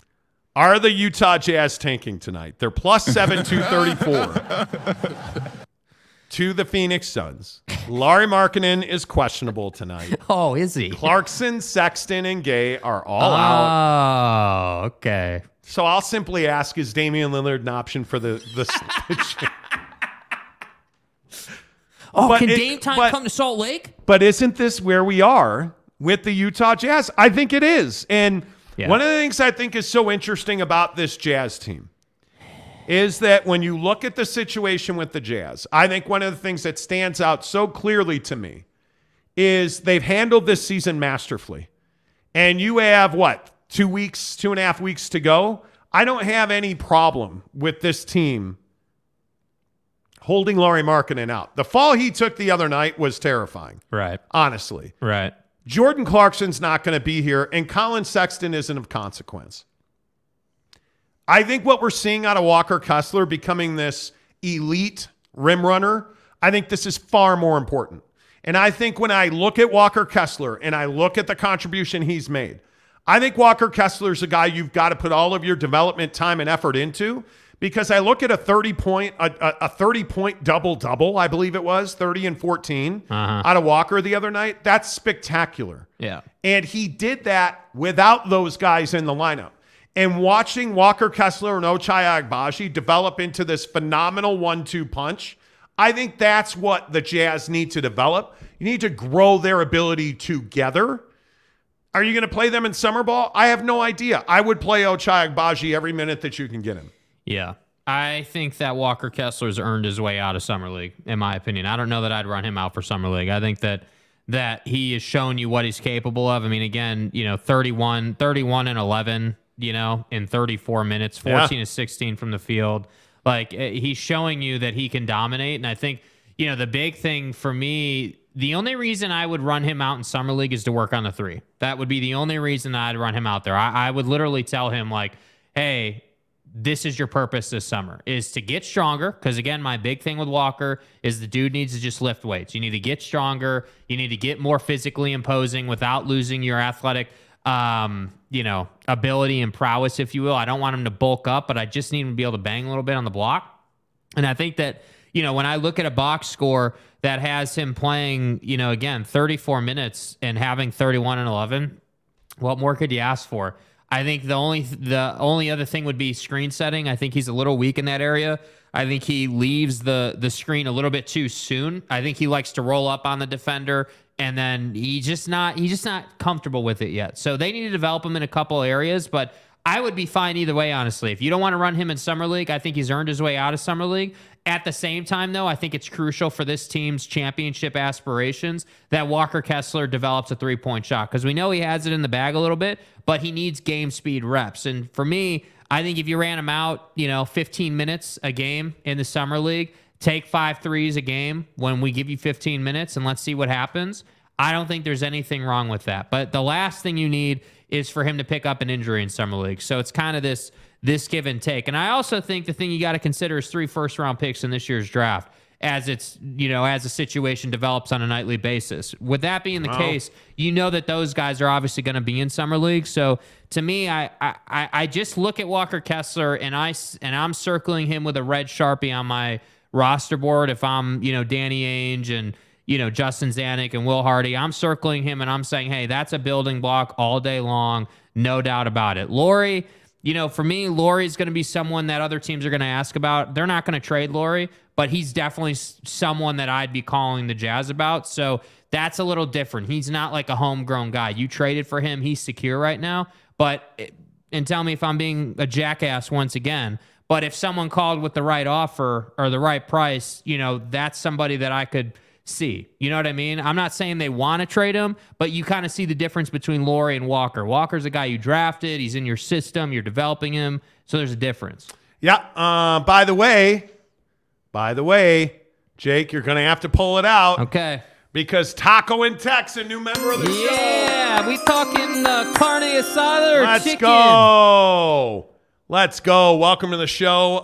By the way, thank you, McKenna Tech Dan. He's donated 5 Dan. more memberships. Let's go, Dan. Who's picking up the memberships? Let's go. Love it. Everybody gets excited. Make sure you guys hit the like button. Give us a thumbs up. That really helps the channel grow. Taco and Tech, welcome to the channel. Kurt Meyer says, pull it out, Jake. Yeah. Tanner Plummer says, let's go. Ooh, Tanner, 4-0 to St. Louis. It's embarrassing, dude. Al Salt Lake, come on. Dude, it's embarrassing. Kurt Meyer says, Dan, you're the man. The Kingston Bunch says, let's go, Dan. Yeah. I think it again, you guys, the community we've grown, if you want to become a member, there's the link, or you can pick up one of Dan's free memberships. We always appreciate the folks that give away memberships. Thank you for that. Always appreciate that. But yeah. I think with the Jazz, I just don't believe it matters. I'm sure they are doing everything they could do to make sure their guys are as close to 100% before they return to the court as possible. Cannot risk injury. These guys have long careers ahead. I think that's HIPAA. He had a headache. You have a headache? Okay, non-COVID injury. Okay. Non-COVID illness, right? Like, that's what we get. And do you have a problem with that? I mean, for your season ticket holders, I'm sure they're not thrilled about it. I mean, what do you have here? I mean, let's see. You've got... You don't have a whole lot to run out there. You don't have a whole lot left as far as the schedule is concerned. I mean, again, like if you look at the standings, I mean, they're 9th overall in the league. Yes. When you look at the entire league, you're 9th from the bottom, which is a nice spot to be. And what's funny, this situation in Dallas, because Dallas is 10th worst in the league. Oh. Dallas is just, I don't know how you explain what's happening in Dallas other than it just hasn't worked out. And I agree for once, and I can't believe I'm saying this. I agree with the people saying it's not all on Kyrie. I think there's a good bit on Kyrie, but it's not all on Kyrie. No, this thing with Luka is ridiculous. What did you think about the fans booing? I don't know.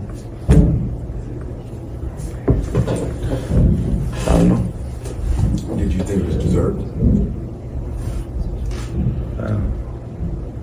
You guys put him in the spot here, but probably, yeah, this season hasn't been what we think it was going to be. But, we still got time to make up.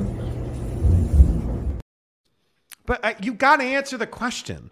This has always been my problem with Luka Doncic. He won't answer the question. He loves being in front of the media when he hits a game-winning shot or plays well and they win. But then times get tough. Oh, you guys are putting me in a spot here. And they played so poorly, the fans booed them off the floor. When Kyrie was asked the same question, did he dodge it? You think when you hear the fans booing, you're down 18 in the third quarter?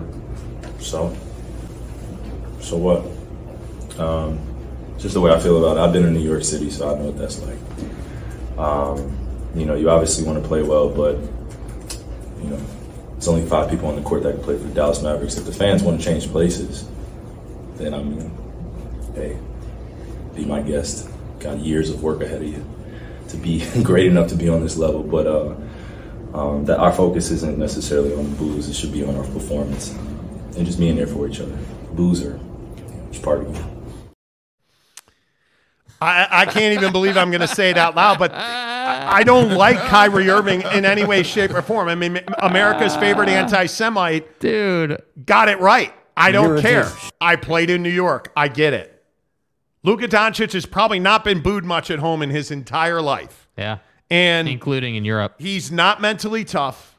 He's not a winner.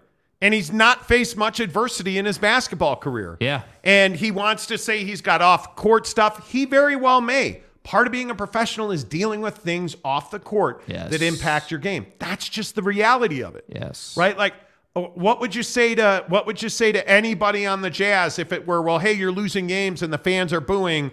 Is he going to say, well, my mom's sick? No, you're going to say, well, because we're not very good. Well, remember what Will Hardy said. I mean, it's the famous quote, right? Like, you just have to snap out of it. You just have to I believe Will Hardy said at one point this season, when there's more jerseys in front of you that are the other team, you should probably pass the ball. I mean, we literally talked about whether that was going too far or if that was proper. And I think, it's that kind of answer that I think is proper. And I think Kyrie is a douche. I think he's self-serving. I think the guy is incredibly selfish, but in this instance, I think he got it right. And I do think he got it right. Like, I think Dallas needs a little bit more of this. Like, I've always maintained that Luka is soft, and for everything that Devin Booker is not in the series against them and losing by 50 and all the mistakes. I think when you hear the fans booing, you're down 18.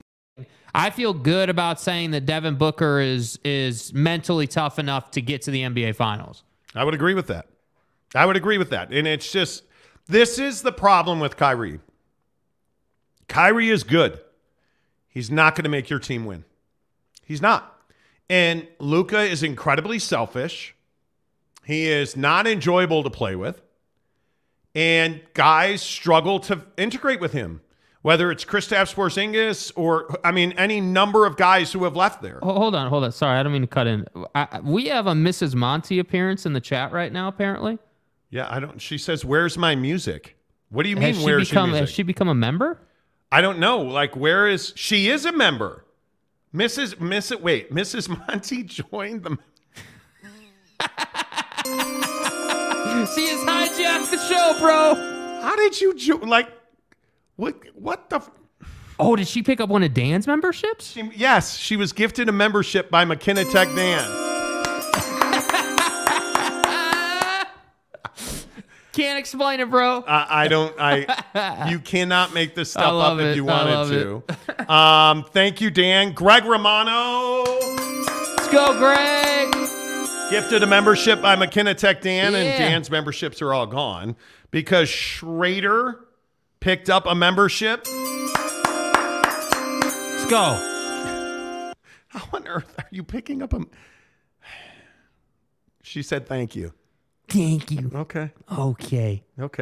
Kurt Myers again says, pull it out. We really did. And McKenna Tech Dan, comment dump. Hang on, Kurt, pull what out? I'm late to the party. Do we really? It's beyond explanation. You'll pick it up as we go along. Yeah. Tom says the way you two talk about Luka is how all the Jordan haters talk about Jordan, but Jordan won. Yeah, by the way, and Jordan never quit. Hey, Jordan's 6-0 in the finals. Hey, Jordan's got 2 3-peats. Hey, that's all I'm saying. Jordan's an absolute savage. Luka's not. Okay, so thanks. Have a nice day. That's all I'm saying. Make sure you give us a thumbs up, hit the like button. That really helps the channel grow. Lopes fan Gabe. I'd rather Jake not pull it out for his mom. Thanks. Whoever came up with that shit need to be fired. Yeah, you did just kind of pull it out. I just work here. I mean, I don't know. I just do what I'm told. Yeah, I mean, I do what I'm told. Yeah. Mike M says Luka isn't Jordan. That ultimately is the issue here. Yeah, dude. I think, again, it's fandom. And I understand fandom. I totally understand fandom. I get it. Luka is not any... Is he special? Yes. Is he a spectacular offensive player? Yes, he is. Does he deserve respect? On a certain level.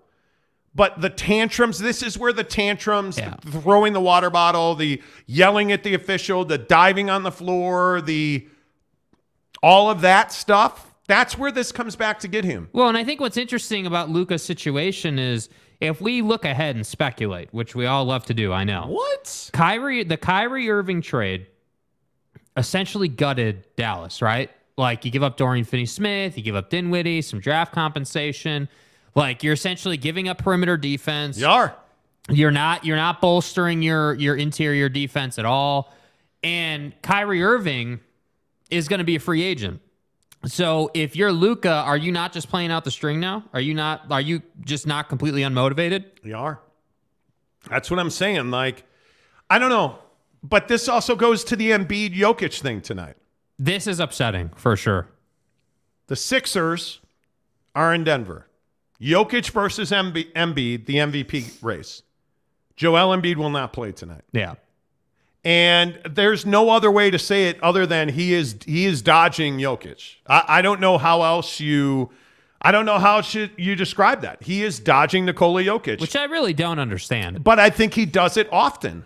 And I think Denver's an incredibly difficult place to play. Right. I think they're on a road trip that's been incredibly difficult. And I think that You are coming down to the home stretch. I don't think they care necessarily if they win or lose in Denver. And I think this is probably, I mean, there's no other way to say it than he would have to work hard to guard Nikola Jokic. And I think he doesn't want to do that. And actually, from a tactical standpoint, I don't think it's the end of the world. I'm not saying that I like the idea, because I think if you're Joel Embiid, you should play every game. You're the MVP of the NBA. Yeah. But I understand it. I understand it because beating Denver on March 27th is irrelevant. It's irrelevant. We talk about this on the show all the time. Right. What wins really matter? Joel Embiid beating Jokic in June is far more important than Joel Embiid beating Jokic in March. Yeah. That's the part that I think we don't love, but I understand it. Now, the Jazz sitting marketing, okay. I'm not going to use the T word here. I'm not doing it. Cleveland's 2 games behind you in the standings. You know, other than that, you're safe. You're fine. Come on. This is not the end of the world. Yeah. This is not the end of the world. All right. We talk about them every day on the show. We tell you the reason that you need to go to Barbecue Pit Stop. Logan, Layton, Lehigh, the Jeezy. Murray, right across from the mall. It's the store I got my Traeger at. We. 2 O's in Traeger. There's Thank no you. O's in Thank Traeger. you. But that's not really the point. Steve Johnson from Barbecue Pit Stop joins the program. Steve, pretty big weekend for you guys at the old bbqpitstop.com.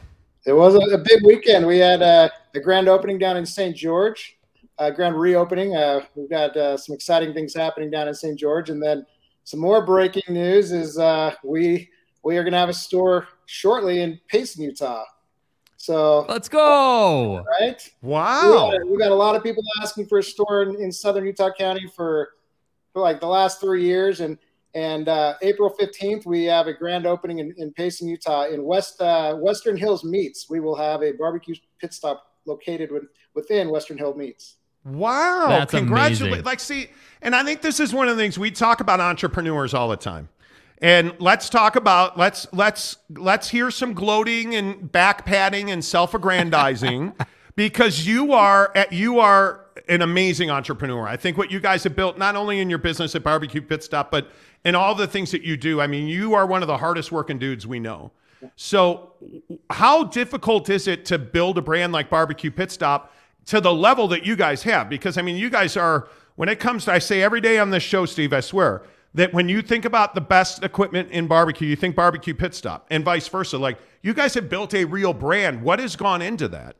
I think it's a team effort for sure. You know, we have some tremendous team members that been with us for a long time, and you know, and it really comes down to partnerships too. We partner with some local brands like Traeger and Camp Chef, and then some great American-made brands like Yoder. And so, it really is a team effort. It's not something we can do on our own. And it's just being passionate about what you're doing, right? And we're definitely passionate about not only providing the best quality products, but also providing an experience that you're not going to get elsewhere. Yeah, and I also think the level of service that you guys offer, whether it's, the little things like the chat box on your website, or, how many times has Clinton helped one of our listeners, because we tell people every day that you literally should not wake up and have breakfast if Asado seasoning's not involved. Like, I mean, these are things that are staples of our lives as men. So we tell them every day to go in and see Clinton. And I cannot tell you how many people have said, oh, that was going into Lehigh was the best experience, or going into, Layton was the best experience. Like, you guys just have this team of people. What's the customer service philosophy at Barbecue Pit Stop? That is where it started, and that will always be our number one priority. It's part of that customer experience. It's got to be genuine. We genuinely care about barbecue, and we genuinely care about the satisfaction of our customers. And so, really, if you're not checking those two boxes, that's what's number one for me in business. Is just making sure that you're doing it the right way, and if you do it the right way, good things will happen. And we've been rewarded by really loyal customers that have been loyal to us, I think is a reflection of the customer service that we've provided. And so, well, and you have these unbelievable stores. I mean, I saw the Instagram stuff from St. George. I mean, what a beautiful store. Talk about the footprint in that store. Talk about what you get when you go in. Yeah, so St. George, is one of our largest stores. It's something around 3,500 square feet, I believe. And it's about half a block off St. George Boulevard. They've got a room for a classroom, so they'll do classes at the St. George location. And then just all the rubs and sauces and the Traegers and outdoor kitchens. It's just a really full featured store as far as it's got everything that Barbecue Pit Stop offers, and a really great staff to boot. So. Well, and I also think it's interesting. We've been obviously to every Barbecue Pit Stop, but that new store in St. George. Every store has a different vibe about it, which I think is really cool. Like if you go up to Logan, I mean, that store is crazy. That Logan store, I mean, they have every piece of equipment, I think, on planet Earth that you could ever. That might be the Yoder capital of the world at that store, man. Like Logan's got great equipment, but every one of your stores has a bit of a different vibe. Yeah, you brought up Logan, and Logan has got its own meat counter, and we do our own brats out of the Logan store. And so, yeah, you're right. I mean, and that's kind of what makes it fun and unique. And people, I think each community has kind of got their own vibe, right, and their own way about, going about things. And I think that's definitely representative in our stores. And so, yeah, I'm glad you noticed that. So why Payson? What's that store going to be about? Where is that store going to be? How did you guys end up there? So that's good questions. So it's right near Mountain View Hospital. It's kind of on the end of Main Street. And if you take Main Street from Spanish Fork all the way into Payson, you'll basically run right into it. It's a new model where we're partnering with Western Hill Meats.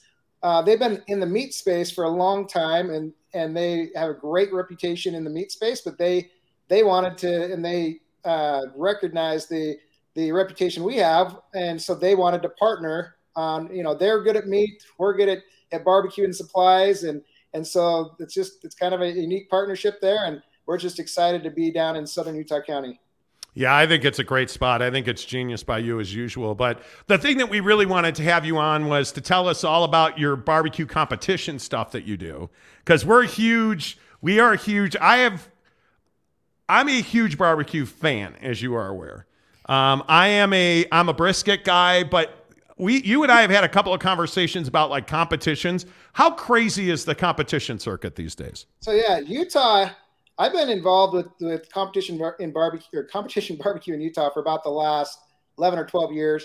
And the growth I've seen as far as the quality of cooks we have in Utah, over that 12 years it's improved dramatically. So we were just recently out in the Dallas-Fort Worth area at the Steak National Championship, the SCA National Championship. And there were, let me think about this, about 90 qualifiers for across the whole country that made it into the finals. And Utah had historically had maybe 1 to 2. We had 7 people qualify this year and we had people finish in the top 20 in the top 20 in the world. And then in ancillaries, we had some people finish even better than that. And so, yeah, these contests, the level of competition is heated up dramatically. Barbecue Pit Stop, we put on a series annually called the Barbecue Pit Stop Steak Championship Series. And that's 7 events throughout the year, and we anywhere from St. George to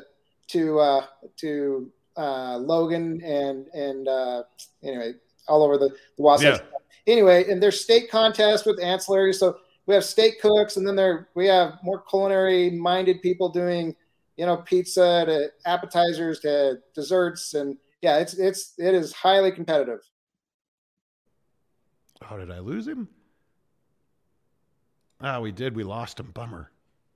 Did we get you back, Steve? There he is. I think I'm back. I don't know. There he is. There we go. Well, hey, man, you're a great partner of ours. You certainly are one of our fan favorites. There's just no doubt about that, man. We appreciate you and everything you do. So congratulations on the Payson store. I cannot wait. We cannot wait to browse through there. We'll be through St. George inevitably because it feels like we're always in St. George, but we love it. We appreciate you, man. Thanks for joining the show. Thanks, guys. There you go. Steve from Barbecue Pit Stop. You guys, he is best of the best. He is the best of the best. And he's just such a good guy. And we talk about this all the time. Yeah.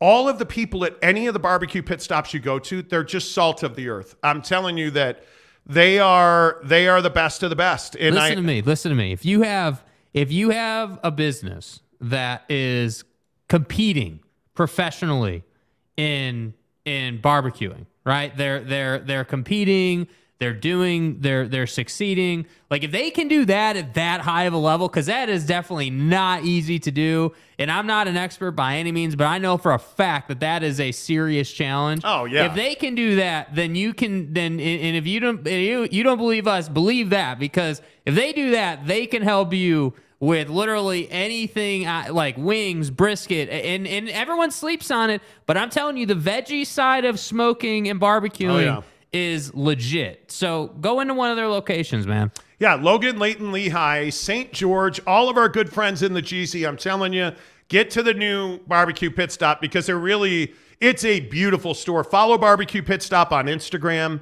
And it's what we always talk about, that level of service that equates to a great end result for you on your smoker at home. And I think it is the way we do things in Utah. Like my Ironwood 885, I love that thing. They have an Ironwood XL now. I'm a Traeger guy, but trust me when I say Yoder, Big Green Egg, my buddy Justin has one of those massive Big Green Egg smokers. Like, it's just spectacular. Anything you get at Barbecue Pit Stop, you will not regret that. bbqpitstop.com. And again, seriously, chat with them online. You can ask them questions. They'll reply to you. Like, it's awesome. You can shop online as well at bbqpitstop.com. All right. 4:40. Man, the show is just out of control flying by. Let's get you reset up on the program. Obviously, I think the biggest story today is this San Diego State to the Pac-12, Gonzaga to the Big 12. However you would like to slice that, change is coming to college athletics. There's just no doubt about that. If I had to put you on the spot, San Diego State more likely to the Pac-12 or Gonzaga more likely to the Big 12? Yeah, I mean, I think right now, unequivocally, it's Gonzaga to the Big 12. I mean, I don't see there's just no hurdle as to why you wouldn't do it. That's the thing with Gonzaga and the Big 12.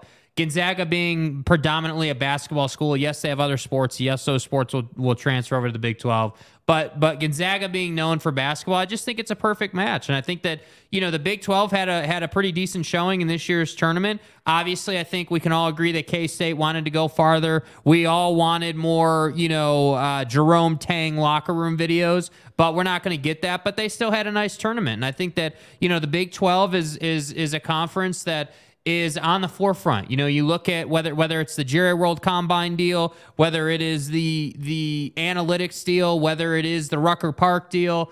Gonzaga getting to the Big 12 would just add to the ledger. And I really do believe that Brett Yormark is not of the mindset that he wants to, one for one straight up take down the Pac-12. I think what he wants to do, though, and I think what the strategy is to just build so much momentum, dominate the media share space so much that the Pac-12 doesn't really have another way to go about it. So he's not sitting here saying, okay, we need to take out the Pac-12. What are we going to do that? What he's saying is, hey, we need to grow our conference and we need to secure our conference's future to the best of our ability. But as a sidebar to that, what would help us garner attention from Arizona State and Arizona and Colorado and Utah and Washington and Oregon and all these other expansion realignment prospects? And that's why I think the Gonzagas of the world, Gonzaga to me is the first domino that falls. You hear that term all the time. Well, we're just waiting for a domino to fall. I'm telling you, Gonzaga is that first domino. Yeah, it'll be interesting. I tend to agree with you. I think they will probably be the first big story, although there's a lot of people who believe that San Diego State's already signed up for the Pac-12, but I don't know how you do that before they announce their TV deal. So all the momentum is on the Big 12 side. I think Gonzaga to the Big 12, I can't believe it does not happen. Yeah. I think with a week from now, I would think we would really get into the hot zone on that. I like and Gonzaga. It is. I think Brett Yormark loves Gonzaga. And I think it's one of those things where it brings a lot of value to his TV partners. I think that's one of the biggest things. There's no question about that. Well, and it's your first foray into the Pacific time zone too, which I also think is crucially important. Yeah, and I think if you get Gonzaga, all bets are off. Yeah. Because I think now this idea, and Brett Yormark has talked a lot about this the ability to grow basketball. Right. Right. And the ability of the conference to continue to thrive with new membership in the Western time zone. I think that's huge. Yeah. And I think when you listen to Brett Yormark talk about, things like creating value in basketball, I think you can't help but believe that they're going to add Gonzaga. We'll explore opportunities to further monetize basketball when we go back into the market after this new TV deal. So I think everything we do from now till then is all about value creation and how can we position ourselves to monetize basketball in all the right ways. I'm convinced we can do that. The strength of our conference obviously will dictate much of that. And as I said earlier, with Houston coming in, we get that much stronger. And who knows where expansion takes us and what that means for our basketball program, both men's and women's. So I think that's exactly right. I think when you look at what Brett Yormark is doing, I don't know how, if you are the Pac-12 or if you are George Kliavkoff or anybody trying to compete with him, I mean, there's no competition. Yeah. There's no way to compete with him. How he will George Kliavkoff come back to bring the conference any kind of stability. I don't know how if you're the Pac-12, what would have to happen for the Big 12 to fall behind you? Yeah, well, I don't think there's anything really that can happen. And I think, again, this is why having the Mountain West Commissioner on tomorrow on the program is such an important thing, because I think everyone on the Big 12, Pac-12 thing obsesses on the Big 12 and the Pac-12. But I think there's also this huge conversation around those two, right? Around the battle that those two seem to find themselves in. And I think the Mountain West is uniquely positioned to take advantage of it. Honestly, like if you look at the Mountain West, they're both geographically and financially in a position where you can add, an Oregon State, let's say, or just the remnants of what will be the Pac-12. Because my stance, again, has always been and will continue to be, at some point, the Pac-12 will melt down. At some point. And if it's not now, great, right? And I'm not rooting for them to melt down. I just think it's a fact of life. I think that you're in a hole so deep now that there is no way out. Now you're in a place where even if you do get this media deal done, and really they know the numbers, it's more about the grant of rights at this point. So we really should be saying if they get their grant of rights done, when that happens, you're just treading water at that point, because that's going to get done. But then you got to consider the Oregons and the Washingtons of the world are going to be looking at the Big Ten. You've got the cute little nomenclature of the Four Corner schools that's looking at the Big 12, and then you've got the rest. Where are they going to go? Well, they're going to go to the Mountain West if the Mountain West had their way, in my opinion. But again, that's my opinion. So we'll ask the commissioner tomorrow about that. But I'm just telling you guys, in this conversation, whether it's Gonzaga, whether it's the Four Corners, Oregon and Washington, whoever you want to talk about, just remember that it's not just the Big 12 and the Pac-12. It's also the Mountain West, because I think they are in a great spot to improve off of this. Yeah, and I think having Commissioner Navarez on tomorrow from the Mountain West with San Diego State in the Final Four, I think we got a great bit of karma on that. Like I'm so excited to talk to her, because I think the Mountain West is uniquely positioned to win and win big. Yeah. There is no question in my mind that no matter what ends up happening with the Pac-12, whether they survive or not, I think that you are going to have lonely schools that need a place to call home. Facts. And I think if you can get that done, their last TV deal quadrupled their per school income. Yeah. Now, it only went up from 1 to 4 million. But still. But if you get to 10 million as a smaller conference, that's phenomenal. But I think it's really important what you said there. Like, it only went from 1 to 4, but for them, that's a big jump, dude. Like that. Huge jump. And I think this all goes back to, like, I don't think we should. Not that you are, but I think a lot of people look down on the Mountain West and say, oh, what's the Mountain West? Like, Utah can go back to the Mountain West. We hear that all the time in our comments section. And it's like, I don't think that we should be saying, oh, the Mountain, like, we shouldn't be referring to the Mountain West in like a derogatory way or some negative ass thing. Like, it's not like that. I think the Mountain West has done a great job growing, and now their next opportunity to grow is on the horizon. It's coming. And in fact, it's probably closer than on the horizon. It's almost right in front of them. And I think, You have to be ready. But I think Commissioner Navarez has done a good job understanding, hey, we are that conference that can lose schools to P5s, but we can also gain schools from realignment. And that's what intrigues me about that. Yeah, I don't know. The whole thing is fascinating to me. By the way, a little breaking NFL news. Brian Gutekunst, yeah, the dude that runs the Packers. Brian Gutekunst, the GM of the Packers, just held a impromptu news conference at the NFL meetings in Phoenix and said there is no agreement in place for Aaron Rodgers to be traded to the Jets. And, maybe there's no finer way to kick off football at 50 than with that. We've talked all about this Lamar Jackson situation. We've talked all about, these quarterbacks. They absolutely run the league. Yeah. And it's amazing to me that you have a general manager having to have a major event, having to have a news conference talking about whether or not Aaron Rodgers is going to be traded to the Jets. It is shocking to me. You have this on top of the situation with Lamar Jackson. Lamar really has nowhere to go because if the Colts were going to make that deal, wouldn't they have made that deal already? Yeah. I have to believe that they would have, but they haven't. The Lamar situation is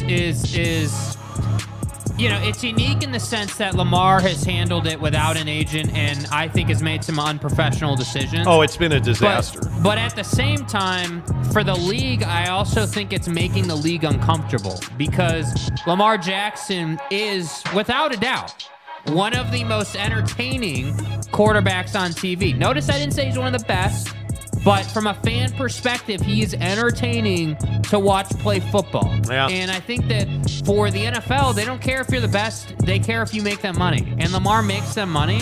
And I think Lamar is just a pain in your ass at this point. And I think, Lamar tweeting today, as soon as John Harbaugh stepped onto the mic, is both savvy and idiotic. It's savvy in the sense that, hey, you put gasoline on a fire that's already roaring and you doubled its size. At the same time, though, I think it's very clear that you're unprofessional, that you don't understand how to handle a situation, mainly because you're not an NFLPA certified agent and you don't have an NFLPA certified agent to handle the situation for you. So I don't love the way he's going about it, but I understand why, he's so adamant about getting paid, because if you take less, you're affecting the market. So it's like this give and take if you're Lamar. Yeah, I think it is absolutely a give and take, and I think it's been a humiliating thing for Lamar Jackson. I think it is. Lamar Jackson has lessened his value significantly. And he's going to play on the tag this year. My guess is he'll play on the tag next year. Unless the Ravens decide to move him. Because the Ravens control the chess pieces. It's that simple. And you don't have to like it, certainly. And you don't have to participate if you're Lamar Jackson. But if you want to be a quarterback in the NFL, you need an agent. Number one, you're being an idiot. You need an agent. And number two, you need to be professional. And Lamar Jackson has shown everybody in the NFL that he's unprofessional. He's not capable of handling business on the NFL level. And I think it makes it harder for him to get the fully guaranteed contract that he's demanding. Yeah. Because nobody's offered it, and it's not like there's teams lining up to trade for him.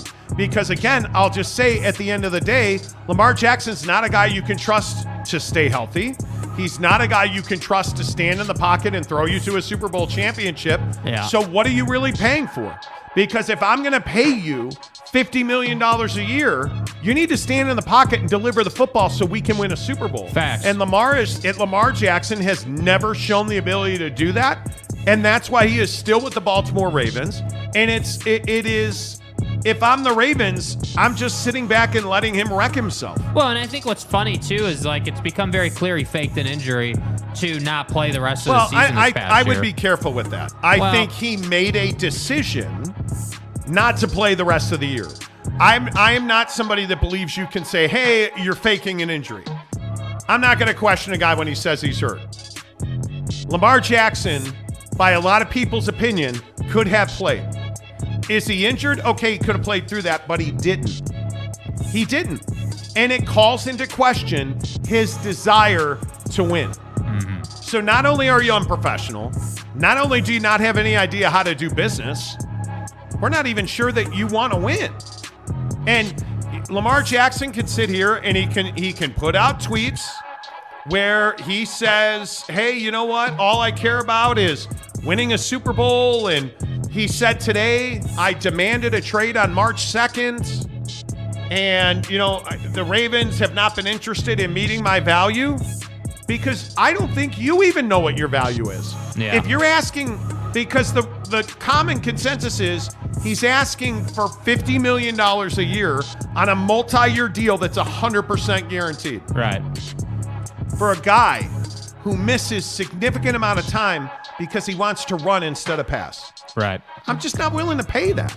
And clearly, no team in the NFL outside of the Ravens, including the Ravens, I guess, because they haven't extended him on a fully guaranteed deal. Right. No team in the NFL is willing to pay that. Yeah, and that's what I think is difficult. And I think Lamar, I don't understand guys who don't do agents. I don't get it, because I think that's the whole point of having an agent. They handle all this for you, but he clearly is not that guy. Yep, Tom says Hurts is, what's with an S? Hurts is a pocket QB. Hurts or Lamar. Oh, I don't think. This isn't even a conversation. Jalen Hurts is a superior passer to Lamar Jackson. And he's a guy that I think he is truly a dual threat. So, I mean, the quarterbacks in this conversation, Kyler Murray, Lamar Jackson, you know, you obviously Jalen Hurts. Yeah. Those are the guys that run around a lot. The difference with Jalen Hurts is he runs by design. I think you should throw.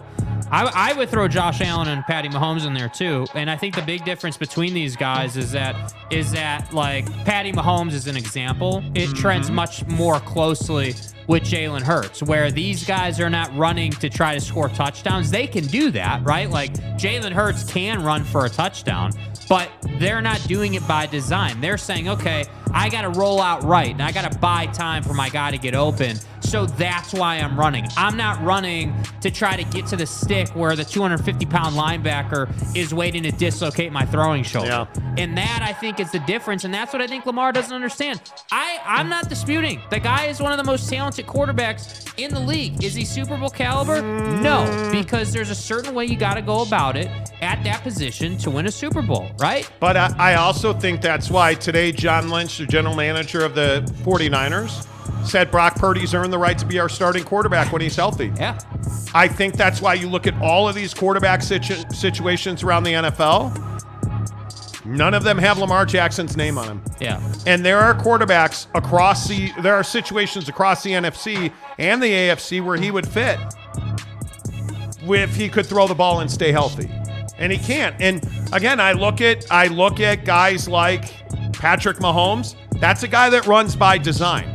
Does he pay a price for that? Certainly he does. Right. There's no doubt. Josh Allen is on the clock. Yeah. If you are going to continue to run the way Josh Allen runs, it's only a matter of time before you're out for the year. Well, and I think there are some people saying that the Bills are starting to understand that too, that a lot of and again, I'm not saying it's all on the Bills. Certainly there's a lot of it that's on Josh himself and all these quarterbacks. But I think a lot of the thing that doesn't get talked about is scheme and is protection. One of Lamar Jackson's biggest complaints has been his offensive line and the fact that, you know, he is running around a lot. Now, I don't buy that. I think Lamar knows he's an elite athlete and can outrun almost anybody on a football field, but he doesn't take into consideration that's not winning football. I would much rather have Brock Purdy stand in the pocket and play in a system that guarantees he's successful, essentially, and be healthy 99% of the time, but maybe not be as good as Lamar, than have Lamar and not be healthy. And I think that's what these guys don't understand. And then you've got guys, in my opinion, like Dak, who have proven their worth, who have proven their ability, have proven they can throw 5,000-yard seasons, but have a bad season here, have a bad season there, and then they can't make it in the playoff. And, like, there's all this other drama. And so that's what I'm saying. The quarterback market in the NFL is just so dynamic. It is literally case by case, unless you're Lamar Jackson and you're trying to set a standard where Deshaun's at. But I think, like Tanner Plummer says, Lamar to Washington. There's no way to make that happen right now, not at least until Daniel Snyder sells the team. Because he's not going to take on new money. He's certainly not going to do anything to damage his salary cap. So my guess is, Brissett's probably going to be the starting quarterback there? Dude, you're talking about a guy in Dan Snyder who won't even pay signing bonuses because he wants the next owner to pick that up. He's not doing Lamar. Yeah. That ain't happening. Yeah. Gary says, my Saints can sign Lamar. I'd rather have him than Carr. I'm telling you, Derek Carr's a better quarterback. Yeah, Derek Carr, listen, it'll be interesting to see who and what Derek Carr is outside of Las Vegas. Yeah. And outside of that halo, whatever you want to call it, of the Raiders. Because it's a very difficult place to thrive. Yeah. And I think if you look at Waller and Derek Carr, it's going to be fascinating to see how those two dudes do outside there. Yep. I think it's absolutely it's make or break time for Derek Carr. There's no other way to say that, and I think he's absolutely going to thrive outside of Las Vegas. Football 50-10 of the hour every hour, presented by Papa Murphy's Pizza. You're running out of time, man. Have you had the double bacon cheddar? Fresh out of Papa Murphy's kitchen, the limited time double bacon cheddar pizza. Actually, it's fresh out of my oven. Dad, it's just an expression.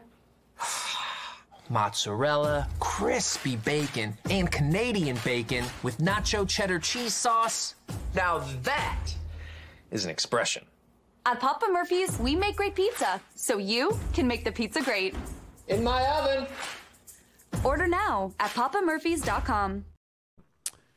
Papa Murphy's Pizza. Use the promo code Monty25 to get 25% off your purchase of $25 or more at Papa Murphy's Pizza. Alex Chacon says Waller thrived with us when he was healthy. He wasn't healthy at all over the past 2 seasons. That's the problem. Best ability is your availability. Well, I don't even know that that's the issue with Darren Waller. The issue is how your organization sets you up to succeed. And there are guys, Andy Reid is a master of it. He understands workload.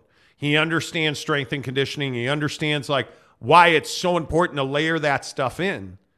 And you have to instill a certain level of professionalism in your skill position players. So your pass rushers, your quarterbacks, your wide receivers, your running backs, and teams like New England who pay tens of millions of dollars a year to do that.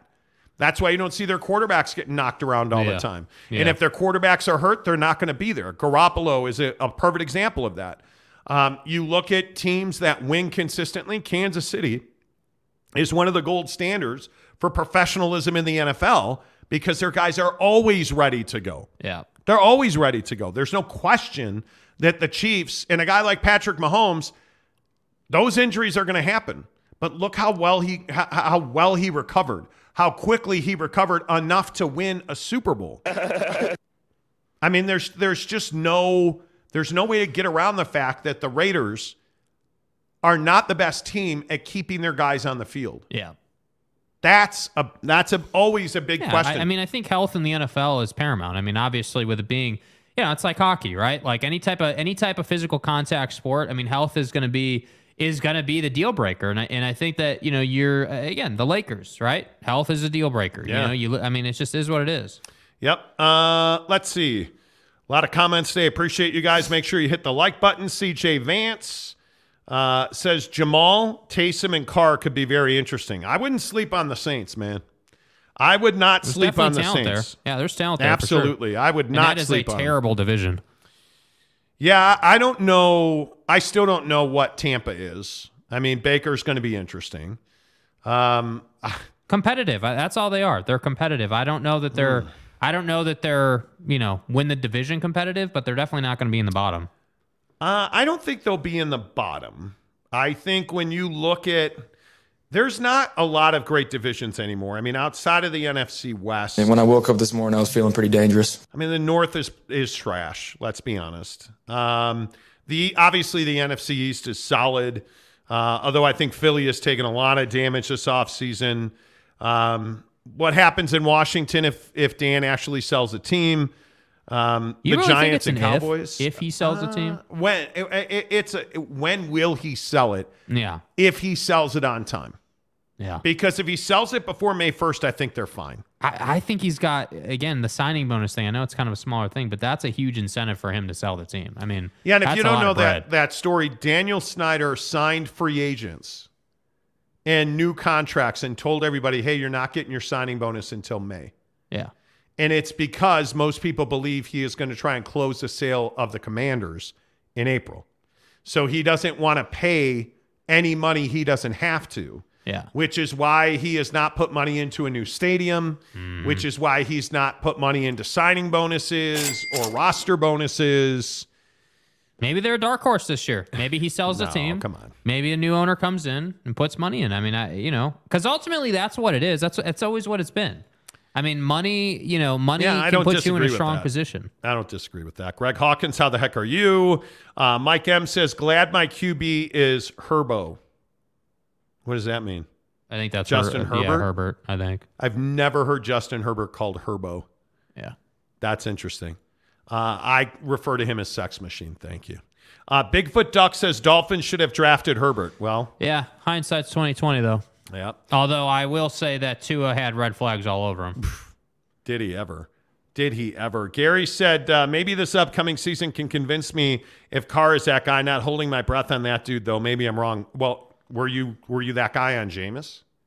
Were you that guy on Taysom as a quarterback? Were you that guy on any of the number of guys who have come? Like, it's amazing to me how many teams,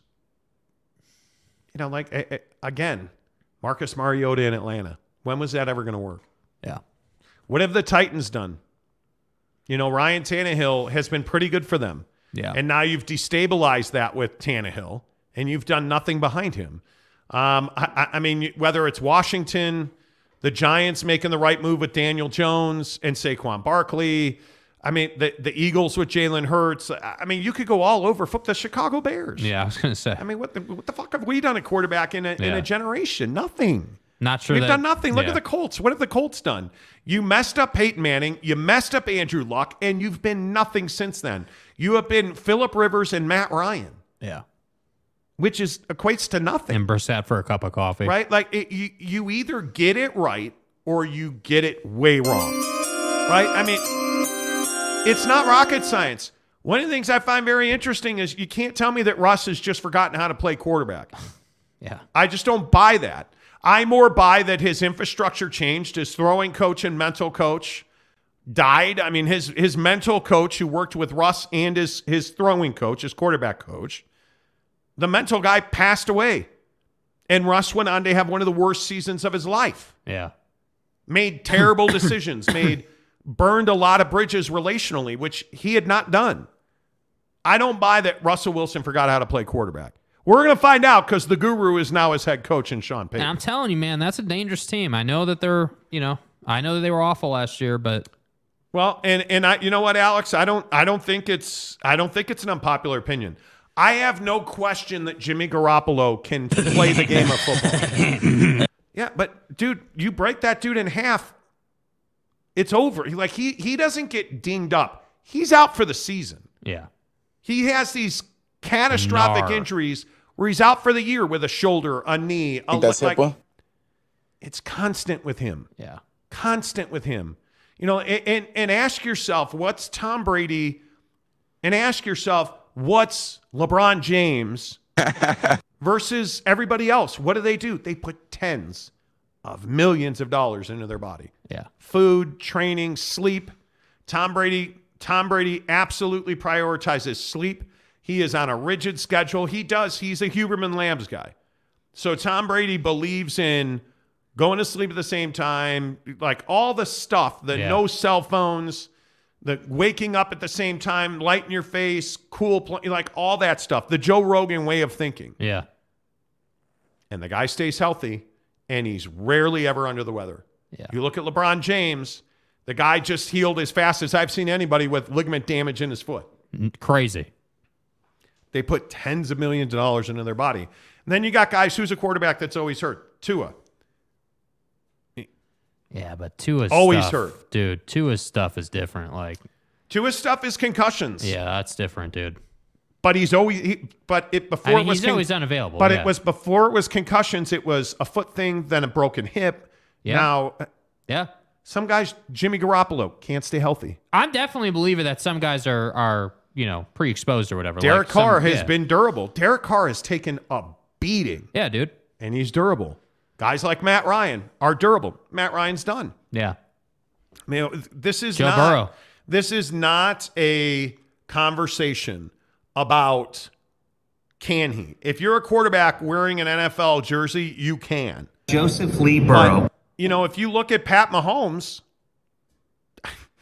that guy's got infrastructure, man. Yeah. That guy spends his money on his body. I look at Dak Prescott. Dak Prescott is starting to figure this out. This is a make or break year for him. He's either going to throw 15 more interceptions and not be a Cowboy anymore, or he's going to get the biggest quarterback contract in the history of the NFL. Yep. That's who Dak Prescott is right now. So if you go up and down the ledger, Aaron fucking Rodgers. Like, are you kidding me with Aaron Rodgers? Yeah, dude.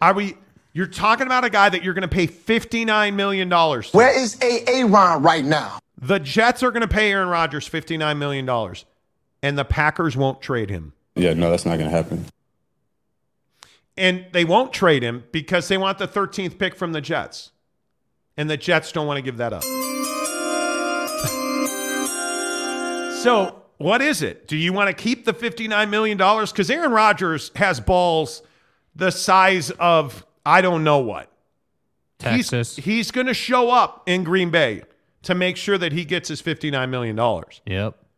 So this trade's going to get done because they don't want him there. They can't afford the $59 million. And but he they just doesn't care. But they want the 13th pick. Yeah. And the Jets know that they can't afford the $59 million and don't want him there.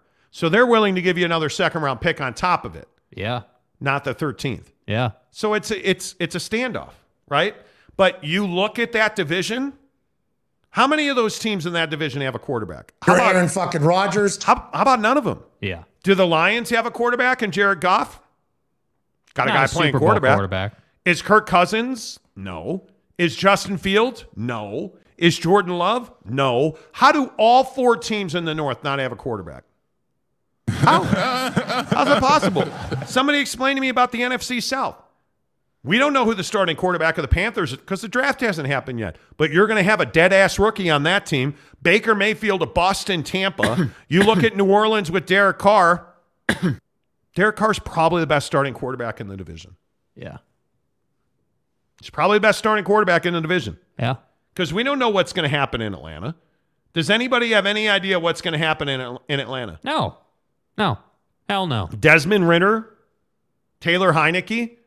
If I'm Atlanta, have you at least not called Baltimore? Are you telling me the Atlanta Falcons shouldn't call Baltimore? That's what I'm saying. Like, there are teams out there that could go after Lamar, but I honestly think that nobody wants to deal with the circus. I mean, and again, this may be the biggest difference between Lamar and Aaron. With Aaron, at least you can just book it. You're going to the playoffs, right? Like we're like outside of this past year, for the last how many years has he been to the playoffs?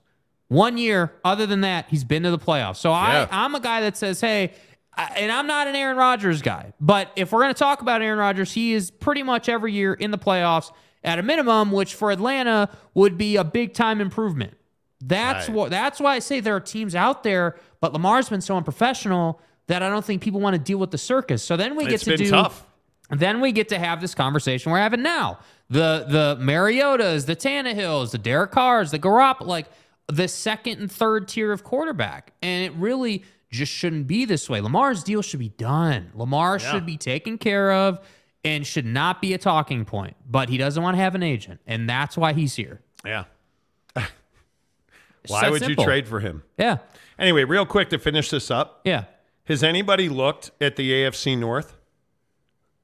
There's one quarterback in the AFC North, and his name is Joseph Lee Burrow. Yeah. Joe Burrow. Yeah, dude. He's the only quarterback in that division. Yeah. Joseph Lee Burrow. I'm telling you, you look at the AFC West, you look at the NFC East outside of Washington, and you look at the NFC West. I don't know what do the 49ers have a good quarterback situation? If Purdy's healthy, they do. I think that the struggle I have with Brock Purdy right now is UCL in the NFL is not a recipe for success. You don't see guys tear that ligament, and then come back and light it up. Well, he's young. He may be, yeah. I think he can come back. I think he'll be fine. It's just not going to be this year. So you don't think you don't have any hesitation on that? Not even a little bit. Yeah. Not even a little bit. None at all. He is young. It's not a lot of guys that have had that procedure, but it's way easier on your elbow to throw a football than a baseball. So I just don't. He hasn't proven to be the guy. But if you look at San Francisco, the Rams, and the Cardinals, all have unsettled quarterback situations. And there's this. Then there's Geno. I said Geno's the best quarterback in the West. Yeah. I don't. Yeah. You don't agree with that? Yeah, I mean, he may, but the reality is, and again, I'm not saying Purdy's all world because he's not, but he took them to the playoffs, man. Yeah. He did. And I think that, you have, what was it, John Lynch today, I think? Someone from their front office saying that he's earned the right to start. Yeah, John Lynch. I think it was John Lynch, right? Said that Brock Purdy has earned the right to be their starting quarterback. So, I mean, for them, they're going with Brock, So, yeah, who's the best quarterback? You can't go with Trey Lance. Trey Lance is a disaster. And again, for all my 49er fans, and trust me, I know 1,000 of them. Yeah. There's no positive spin on Trey Lance. He was terrible before he got hurt, and then he has this catastrophic injury. And now he's likely to start the season as your quarterback. Yeah. Because your Chaboy just had surgery 2 weeks ago, Brock Purdy. So I don't know what you do there, but I still don't understand how you screw up quarterbacks all the time. It's amazing to me. Jet Wayman, the Towel King of Utah. What's up, Jet? Good to see you. Gary says 59 for Aaron. Hard pass, dude. But tell me that they don't win the AFC with him. That's what I'm saying, dude. If you're the Jets, what do you mean hard pass? I mean, if you're the Jets, that's your golden ticket to a playoff berth that you've been waiting for how long? When is the last time they had a quarterback of his caliber? Man. Not in my lifetime, and I'm not even being an asshole about it. Not in my lifetime. It has been a long time. A long time. He's no Mark Sanchez, but he'll do. But it is. ESPN this morning made a really good point. It's back to Vinny Testaverde. Yeah. That's the last time you had a quarterback that you could hand the football to and say, go win me a game. Totally. And it's been that long. Kurt Meyer says, Jake, you're pulling it out too early. Well. Okay. Bigfoot Duck says, two surgery repaired ankles, repaired hip. Yeah. Injury prone dude. Brain. Injury prone dude. No doubt about it. Jeff Johnson says Dak going to throw 1 billion interceptions this year. We'll see. I don't think so. I guess I'm the only Dak fan. They need to run the football. Yeah. Yeah, they do. And Pollard's going to be hurt. Bigfoot Duck says Jet, the Tile King. He is. McKinley Cutler, what's up, my guy? Finally got the driveway shoveled. Nice job. Let's go. McKinley says just got in. Just want to say Walker Kessler's a stud. Yep. Building block of the organization. By the way, the Jazz are +7 tonight. Ooh, 234. It'll be closer than that. +7 on the Phoenix Suns. The Suns are on the Boston Celtics. Yeah, but you also, I think the Suns are going to win this game by 15. I mean, the way that Book is playing right now. Mm-hmm. The way that they're getting from their bench. And I know all your guys are out. So and the Jazz are not. I mean, I gotta believe. I don't know if I haven't seen an update on Markkanen yet. But come on, dude. Come on. Status is doubtful. I look at the Phoenix Suns. That win over the 76ers and the way that they won that game. You're getting 29 from Book. 17 from Biyombo, and huge performance. Terrence Ross. Yeah, dude. Nobody's talking about it, but Under Terrence the Ross. Radar. Terrence Ross is a machine. That dude knows how to put the ball in the hoop. And when we talk about guys like Kyrie or the scorers in the NBA, Terrence Ross is a bucket getter. Yeah. Him, Campaign, TJ Warren actually gave them a +25 the other night. And by the way, Terrence Ross is a savage in transition too, which I think really matters. Yeah. But they're going to lose that game by 15. Unfortunately. Yeah. Because I'm not watching the Jazz tonight. I'm watching the Suns. Kevin Durant's supposed to come back Wednesday. Uh-huh. No? Yeah, I mean, they're saying he will be back, but I'll believe it when he's on the floor. Okay. I think that they are incredibly dangerous, dude. They're gonna figure it out. And once they figure it out, like they don't have the situation like who? The Lakers. Where you're still missing, okay, LeBron's back, but now I'm missing 2 other guys, like including D'Angelo Russell. Right. Like they just can't get a group of 15 guys together to stay healthy for 6-8 weeks at a time. So, and Anthony Davis stuck his finger up his ass and broke his knuckles somehow. That was so annoying to watch. Screw him. Dude. Like I'm so done with Anthony Davis. Yeah. That was probably too graphic. But my point is... But you get the point. Like the guy just... I mean, he breathes on himself and gets After the hurt. street closed Davis. And not only that, he's not able to carry the team. No. He's not that guy. What do we even... Yeah, he is trade package this summer, guy. But what I'm telling you is, if you are not watching Walker Kessler tonight run from one rim to the other rim, back to the other rim, you're crazy. Because that 30 and 11 the other night was nothing short of stellar. Because he had nobody to help him. And he just ran rim to rim. Mm-hmm. And I hate to say it, but Kelly Olynyk and him together the other night actually looked strikingly capable. Yeah. Strikingly capable. They don't want to trade Kelly Olynyk, and there's a lot of people wanting it, and I'm telling you, they don't want that. They would like to keep Kelly Olynyk, I think. Yeah, whatever. I don't know what DeAndre Ayton, if he's playing tonight or not, but Walker Kessler is exciting because I think he will eat DeAndre Ayton up. Yeah, DeAndre Ayton's listed as doubtful, so probably not. Yeah, I am interested to see. No, DeAndre Ayton is probable. Oh, he's not probable. He is probable. Okay. Jalen Brunson out tonight for New York. Ugh. Man, another team that just can't get the hell out of their own way, dude. Yeah. Just can't get out of their own way, I'm telling you. I'm ready for the playoffs to start. I'm a little burned out. Okay, so who's going to win a championship then? I mean, the Suns ideally, right? If KD can stay healthy. I mean, I love my guy. He's my favorite player. Really? He hasn't been able to stay healthy. I mean, again, I look at, we can do this. We can go to the standings and go up and down. I mean, again, Milwaukee is the best team in the East by record right now, but I'm telling you they're tired. I think they're tired. See, Brady Cook makes a really good point. You want to have a long career in sports, you need to take care of your body. You absolutely do. Be a golfer, not a football player. You absolutely do. All right, 22 past the hour on the Monty here program, reminding you to get to our good friends at TryDayTrading.com. You guys, I can only say it so many times that TryDayTrading.com for $10 is going to change your life.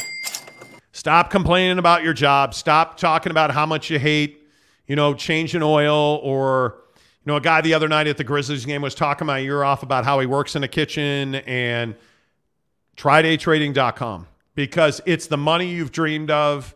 And the other thing that I think is so crazy is that we have a lot of millennials that listen to this show. 30-year-old millennials are like, yeah, it's over for me. I'm too old. And I'm just like, guy, you're 30 years old. What are you talking about? Like you realize from 21 to like 40, you can do anything you want to do. I think at 40, you have to be a lot more tactical, right? You have to be a lot more tactical. Uh-huh. From 21 to 35, 40, you can do anything you want to do. And it drives me nuts when I see younger people who will just sit and stew and hate their boss or hate their job or be like, oh, they're demanding I come back to the office. TryDayTrading.com. Oh, I've got to fill out these reports, and TryDayTrading.com. It's the simplest way to prosperity. Yeah. All you have to do is spend $10 to get to the rest of your life. And if I said to you, $10 is going to get you a Lamborghini, $10 is going to get you the vacation you've always wanted. It's going to get you the house you've always wanted. It's going to get you that Jordan you've always wanted. You're $10 from a completely different way of living your life. Skills pay the bills, man. $10 to learn a new skill. $10 to learn how to just make the life you want. I think at TryDayTrading.com, the thing that really stands out to me is we spend so much money on education that doesn't make you any money. Yeah.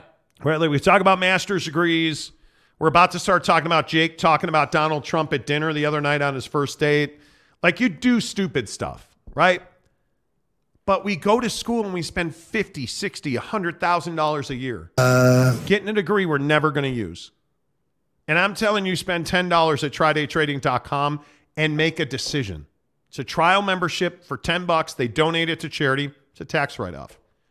It's education because they're gonna put you through their program to teach you how to be a prolific day trader. It's a tax write-off because it's education. Yeah. And then you go make money. And your first day trades are with their money, not your money. And if you profit with their money, they give you 80% of it. I just would love to hear the argument of what do you have to lose? Yeah. TryDayTrading.com. $10 right in the middle of the screen. $10 membership. 30 days, $10. If it's not for you, walk away. Well, it's over. Walk away for $10. Yeah. You spend $10 on a side of fries. Yeah. For the price of French fries. For the price of a beer at the ball game. Go change your life forever. TryDayTrading.com. Make sure you tell them you heard about it on the Monty Show. There was a baseball question somewhere. Here it is. Greg Hawkins. Did anyone see the White Sox score 5 runs in the ninth to tie the Cubs today? Greg? What are you doing, dude? I thought we had the trolls out. And a lot of people are asking about the trolls. Oh, you guys made it members only. Look, I understand you can be pissed about it, but I'm not going to have a thing where we're giving away free memberships to trolls to come on and say heinous, terrible things. Yeah. And then we have to block them or YouTube will block them. And then we wasted a free membership from somebody. Yeah. We're not going to do that. We're not going to do that.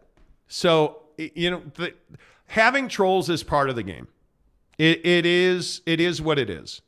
But the reason that we're going to be members only for the foreseeable future is because we're not going to deal with that. If you want to pay to say something stupid, knock yourself out. But we're not going to have people giving away, gifted memberships, giving away memberships for people to say stupid stuff. Yeah. That's not smart. McKinley Cutler, I'm about to finish a bachelor's degree in marketing, probably going to use it. On the plus side, I refuse to go into debt to get it paid my way through working 2 jobs. My guy. Hey, man, I can respect that, dude. I respect the hustle, bro. Alex Chacon says $10 to get you the fanny pack shoe you've always wanted. Damn right. Right. I have it. Jeff Johnson says, hey, did anyone see the Angels beat the Cubs the other day? That was crazy. Hey, did anybody see Mo Vaughn fall down the stairs at Angel Stadium? Hey, did anybody see the Cubs win the World Series in 2016? Hey, did anybody see Mike Trout strike out to lose the World Baseball Classic? I remember that. He was facing Shohei Ohtani, who's going to be a Dodger soon. So, we don't play that way. G off. Mike M says, dilly, dilly. Yeah. Dilly, dilly. Yeah. Salty Drunk says, hey, Monty and Austin, how you guys doing? Dilly, dilly. Dilly, dilly. What's up, my guy? Good to see you. Hope you are well. Gary says Davis can't even carry groceries in without getting hurt. That's what I'm saying, dude. That's what I'm talking about. Trade his ass. Maury Alvarez, our favorite Floridian. Come on, everyone, smash the like button. Yeah, where are we at? We're at like 2,000 views. Oh, please, we only come on, have 89 dude. likes. You guys are Let's slacking go. today. Come on, man. Let's go. Let's go. All right, should we talk about you talking about politics, Donald Trump sure. with your date How do you want to frame it? I mean, are you how the fuck do you frame that? You talked about Donald Trump with your date the other night. Yeah, I'm noticing a pattern, right? So like going on dates, meeting people, whatever. Take it with a grain of salt. Which you hate. Yeah, I do. I hate it. That's not, anyway, point is, I'm noticing this pattern. And so I was doing some homework. 31. Former LDS member. Right. No longer a member. Right. Or full-time employee. Full-time employed, yeah. Lives at home? No. Co-owns or technically rents from her sister, but they share payments and everything on a house. Okay, great. So 31, gainfully employed. Yeah. Splits a house with her sister. Yeah. And you talked about Donald Trump. Yeah. And what's interesting is this is like 3-4 people in a row that I've either met or conversed with or whatever, particularly the women that I'm talking to. who have said, hey, I will never date someone who is, a Donald Trump supporter, anti-woman, like from that sect of politics. And I thought that was really interesting because I'm finding that a lot more people, not just women, are taking that stance. And what's interesting is in our line of work, you're always like looking for things to talk about. You're always kind of staying, in the cycle, right? We don't have the luxury of like tuning out for 4 days at a time when we don't like what's on the news and then checking back in, right? We don't have that luxury. No. So I've been through the process of doing homework and everything for the show. I'm noticing more and more stories coming out that are titled something like politics are increasingly a dating deal breaker, especially for women. But as they should be. Right. Yeah. And to be clear, I guess I should say that. I'm not saying that it's silly. I just think it's really fascinating that the Donald Trump politics burnout is so thick right now in culture that it's bleeding into conversations between two people who have never met before, don't know each other, and are just trying to make conversation. I think that's fascinating because on a surface level, you would think, okay, well, there's so many other things to talk about, right? Like talking about like your job or your life or like, the things you enjoy. But see, here's where we part company on first dates. I'm all about the business of dating, especially on that first date. I need to know where you stand politically. I need to know where you stand philosophically. But there's an art form to it. You don't just, you don't just like go into the date and, just go hardcore after the serious stuff. You kind of got to work into it. But in my opinion, within 5 minutes of sitting down whether it is a candidate or not a candidate. Completely agree. Are you going to hire this girl or is she out? Yeah, I agree. So you sat down within 5 minutes. You hiring or not? Yeah, is she a candidate? We were having good conversation for sure. I think the tough thing with that though, and I don't screw with anything you said, but I think the tough thing with the dating culture, I guess we'll use that neat little word, the dating culture, is that I think that especially in Utah, it has become increasingly difficult to find folks who are just happy with their life. Like it seems like someone is always like, and I love all my LDS folks. No shade against you guys.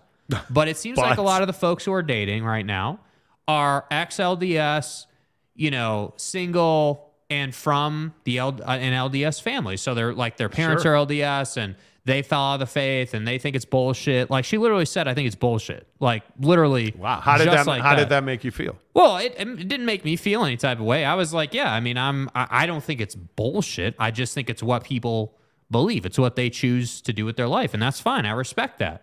It did not make you feel any type of way. No, because I said, hey, like I'm spiritual. I believe there's something there, but I'm not someone who's like a Bible thumper or like going to say you got to follow all these rules or not following the rules makes you a bad person or whatever. Like I don't have time for all that stuff, right? Like believe what you want to believe, do what you want to do. And I literally said like, hey, that's cool, but my question was, how did that affect your relationship with your family? Because we know, especially in Utah, don't know how it works for other states, but especially in Utah, the faith can be a big wedge creator, right? Where hey, your parents, are hardcore Gen Xing LDS folks who are really in the faith and believe, devoutly in the faith, but you do not, and you had a different experience, and so now you're out of the faith. And you still got to find a way to keep that relationship positive. And so they do that by owning a timeshare on a lake and having a boat and doing a lot of family things. And she's fortunate enough to have parents who are much more pliable with that conversation. And so I just thought the whole thing, not to go on a tangent, but I thought the whole thing was just really interesting because all of this, the whole LDS thing, life, culture, it all comes back to politics and that's dividing people. And so then I saw this story last night. I was like, holy crap, like this is a bigger thing than just like the dinner I had the other night. I'm telling you now. And my wife would like to know how many first dates I'm going on. Lots. But my point is, I think this is the only stuff that matters. Save all that other nonsense for the second date. I need to know where are your political leanings? Like, do we align philosophically? But I think some of that, the other thing you got to consider, some of that, before you even go on the first date. You don't. I don't think anything anybody says to you over an app is at all credible. I don't think it's at all credible because I think everybody's trying to play a role because they're trying to get dates. Mm-hmm. I don't think and again, this is where you and I have always been different. You take people at face value. I do not. What does that mean? You believe what people tell you. You like in an app, like, hey, I'm way outgoing, and then you sit down and you can't pull two words. Well, I don't believe them 100%, but I think you have to believe people at a certain percentage. I mean, unless you not just on think an everyone's app. Lying to you. When I'm sitting across from you and I can look at your face and where your eyes are, and yeah, absolutely. You get a feeling and an instinct on people.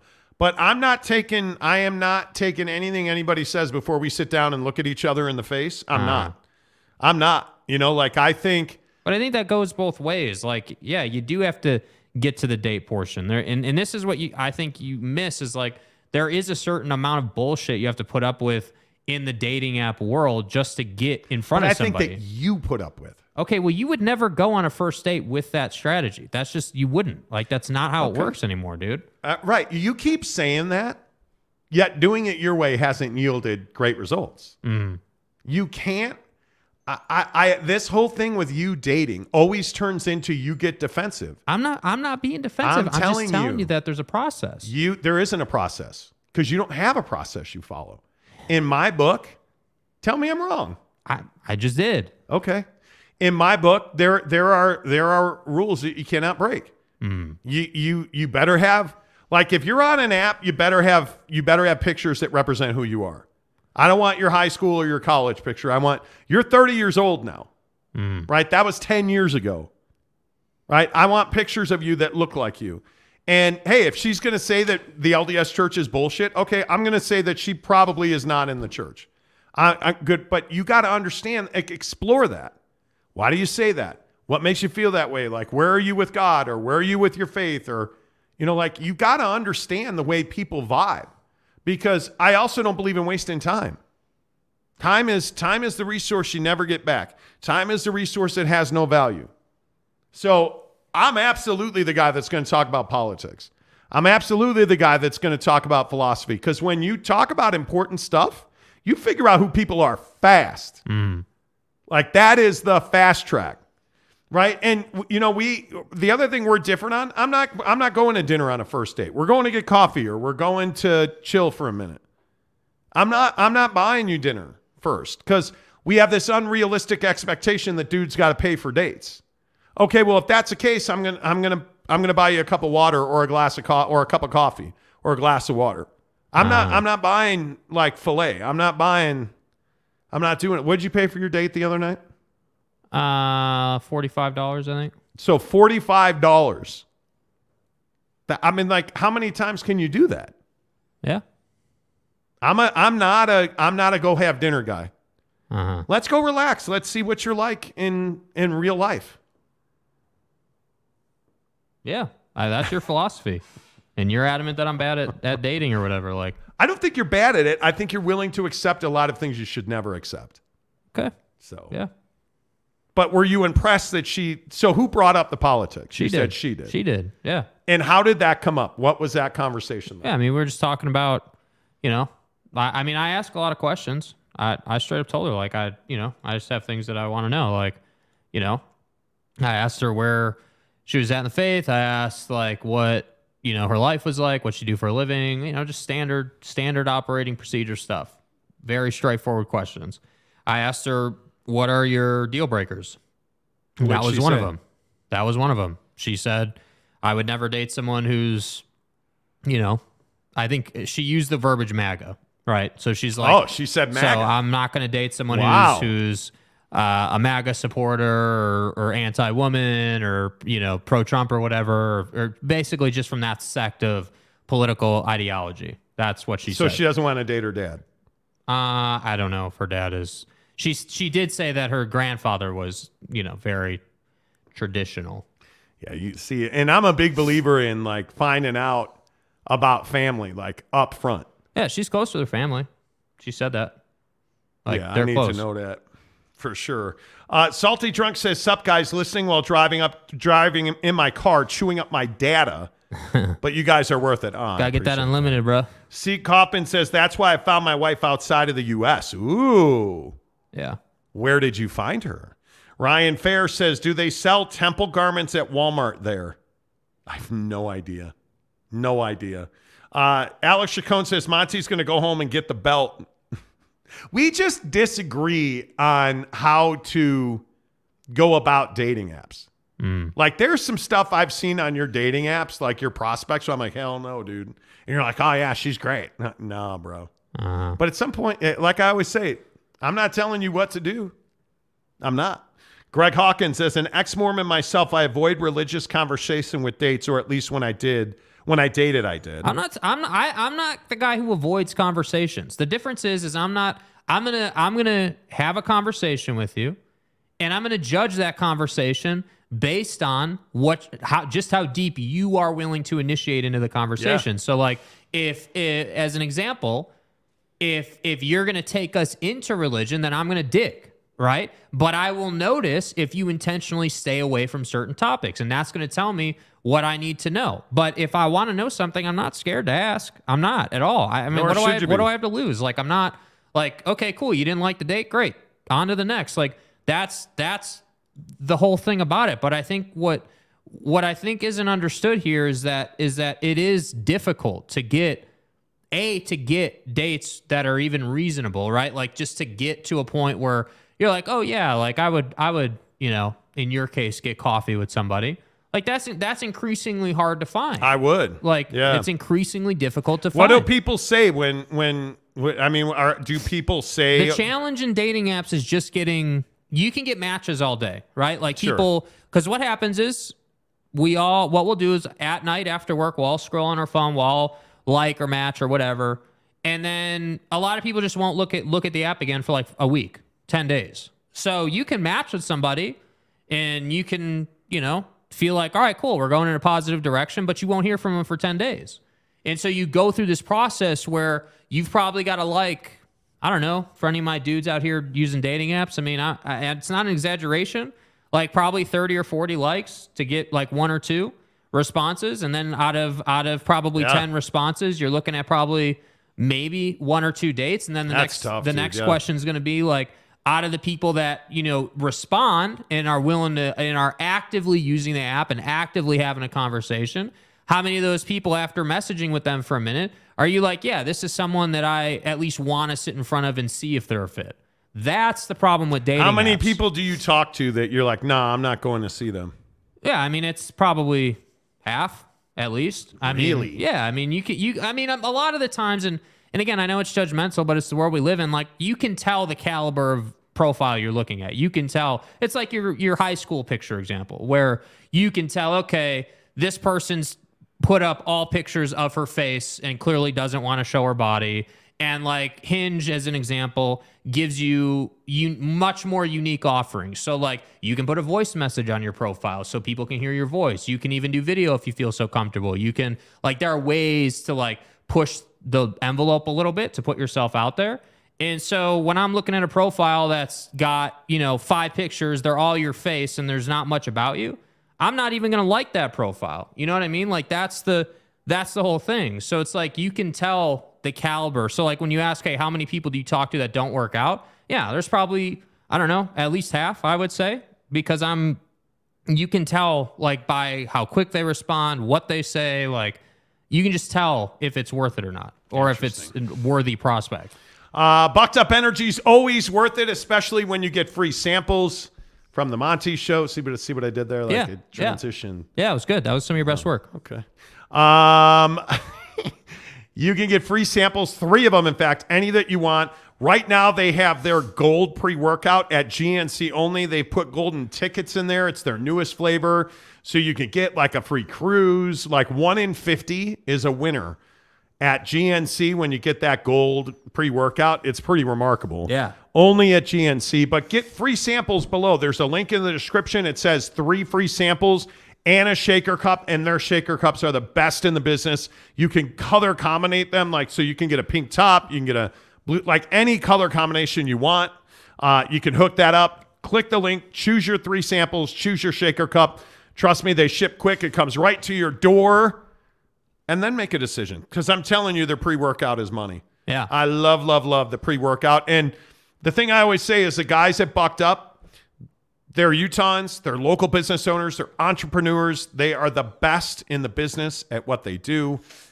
I love those guys. They're energetic. You feel good talking to them.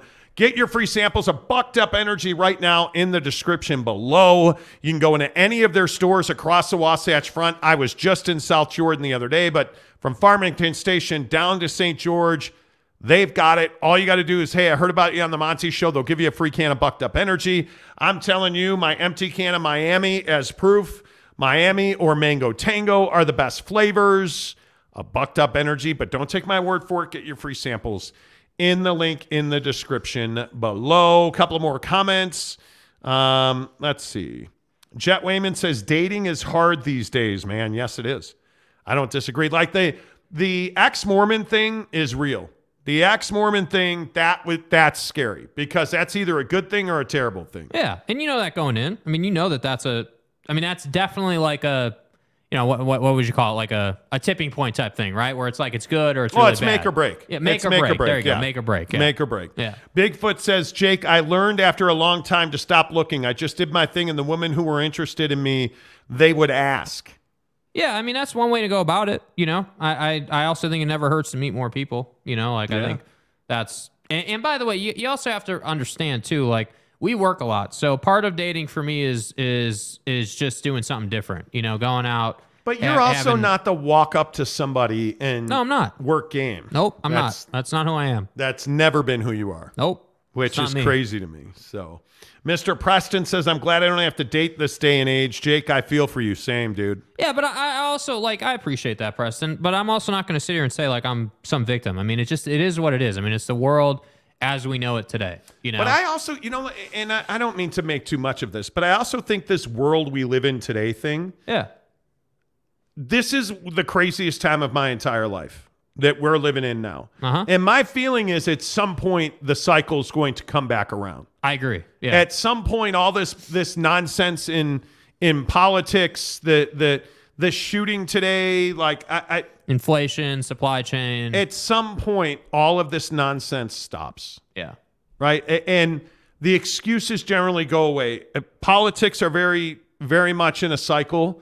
I can't wait for the cycle to change. Yeah. Because I don't care, and I say it all the time, everybody's like, well, who'd you vote for? It doesn't matter, because there's nobody to vote for. Yeah. I don't care if you supported Biden or if you supported Trump or whoever. There's nobody to vote for. Yeah. Who are you attaching? This nonsense with Ron DeSantis in Florida today, like with this legislation he passed to make sure that people can't sue insurance companies, like all of this stuff. You like the cycle's got to come back around. It always has, and it always will. And we can sit here and argue about economies or the pandemic, or I don't believe in the supply chain. It's just my personal opinion. I think the supply chain is a bunch of BS. That is just my opinion.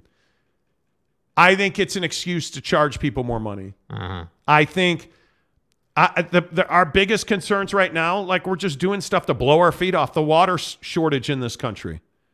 You know, like it's if you cannot tell that we're having one of the biggest winters ever with one of the largest snowpacks in history, and we are going to have significant water, and then we will be in a drought. And it's not a matter of did we get enough snowpack? We got enough snowpack. It's that we have too many people. Yeah. We overuse. We don't enforce water regulations. We let people, like I could not believe my HOA the other day. It's like 35 degrees. I roll out of the garage and the sprinklers are on my entire block. Yeah.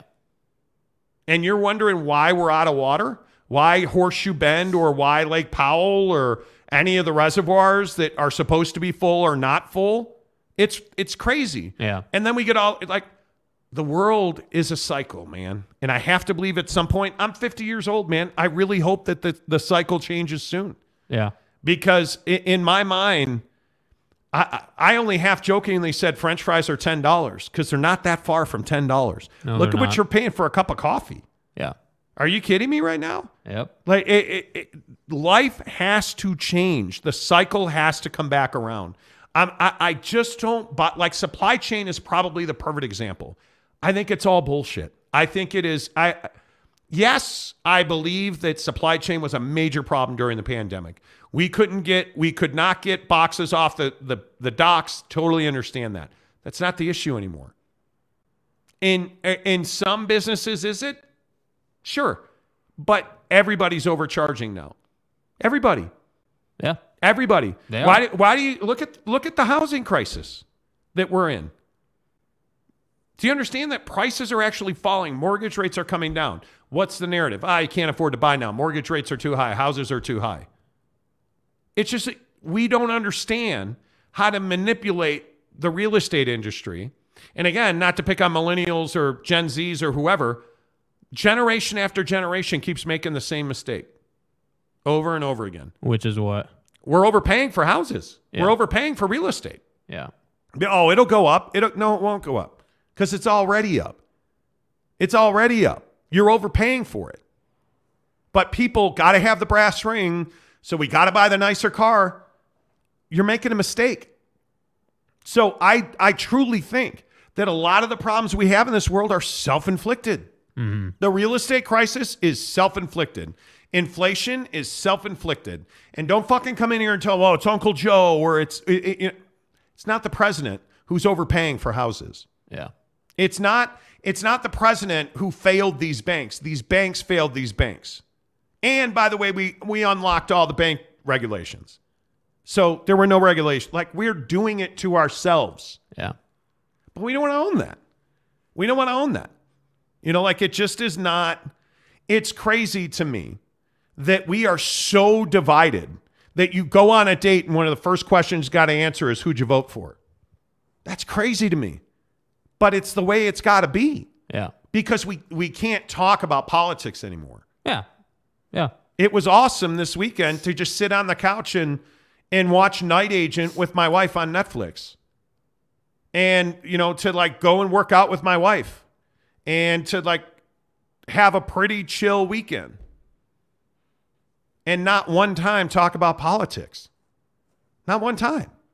Talk about politics. Like this shooting today. There's a shooting at a Christian school.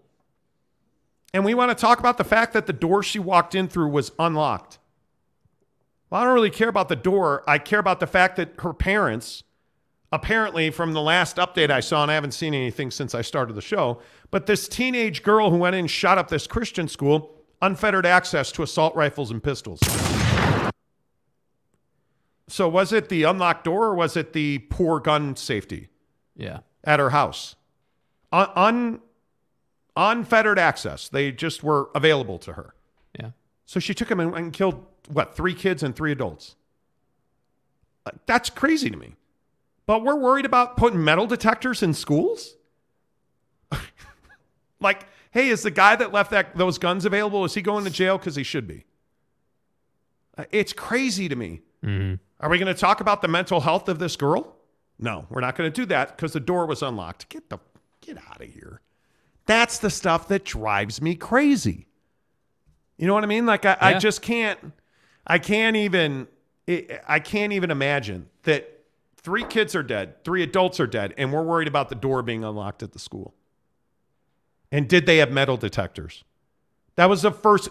I kid you not. The first thing I heard about this story, the first piece of news I saw, had a quote asking if the school had metal detectors. Right. Is that what we're doing now? Yeah, apparently. That's what we're doing now. That's what drives me crazy. It just is. I can't even.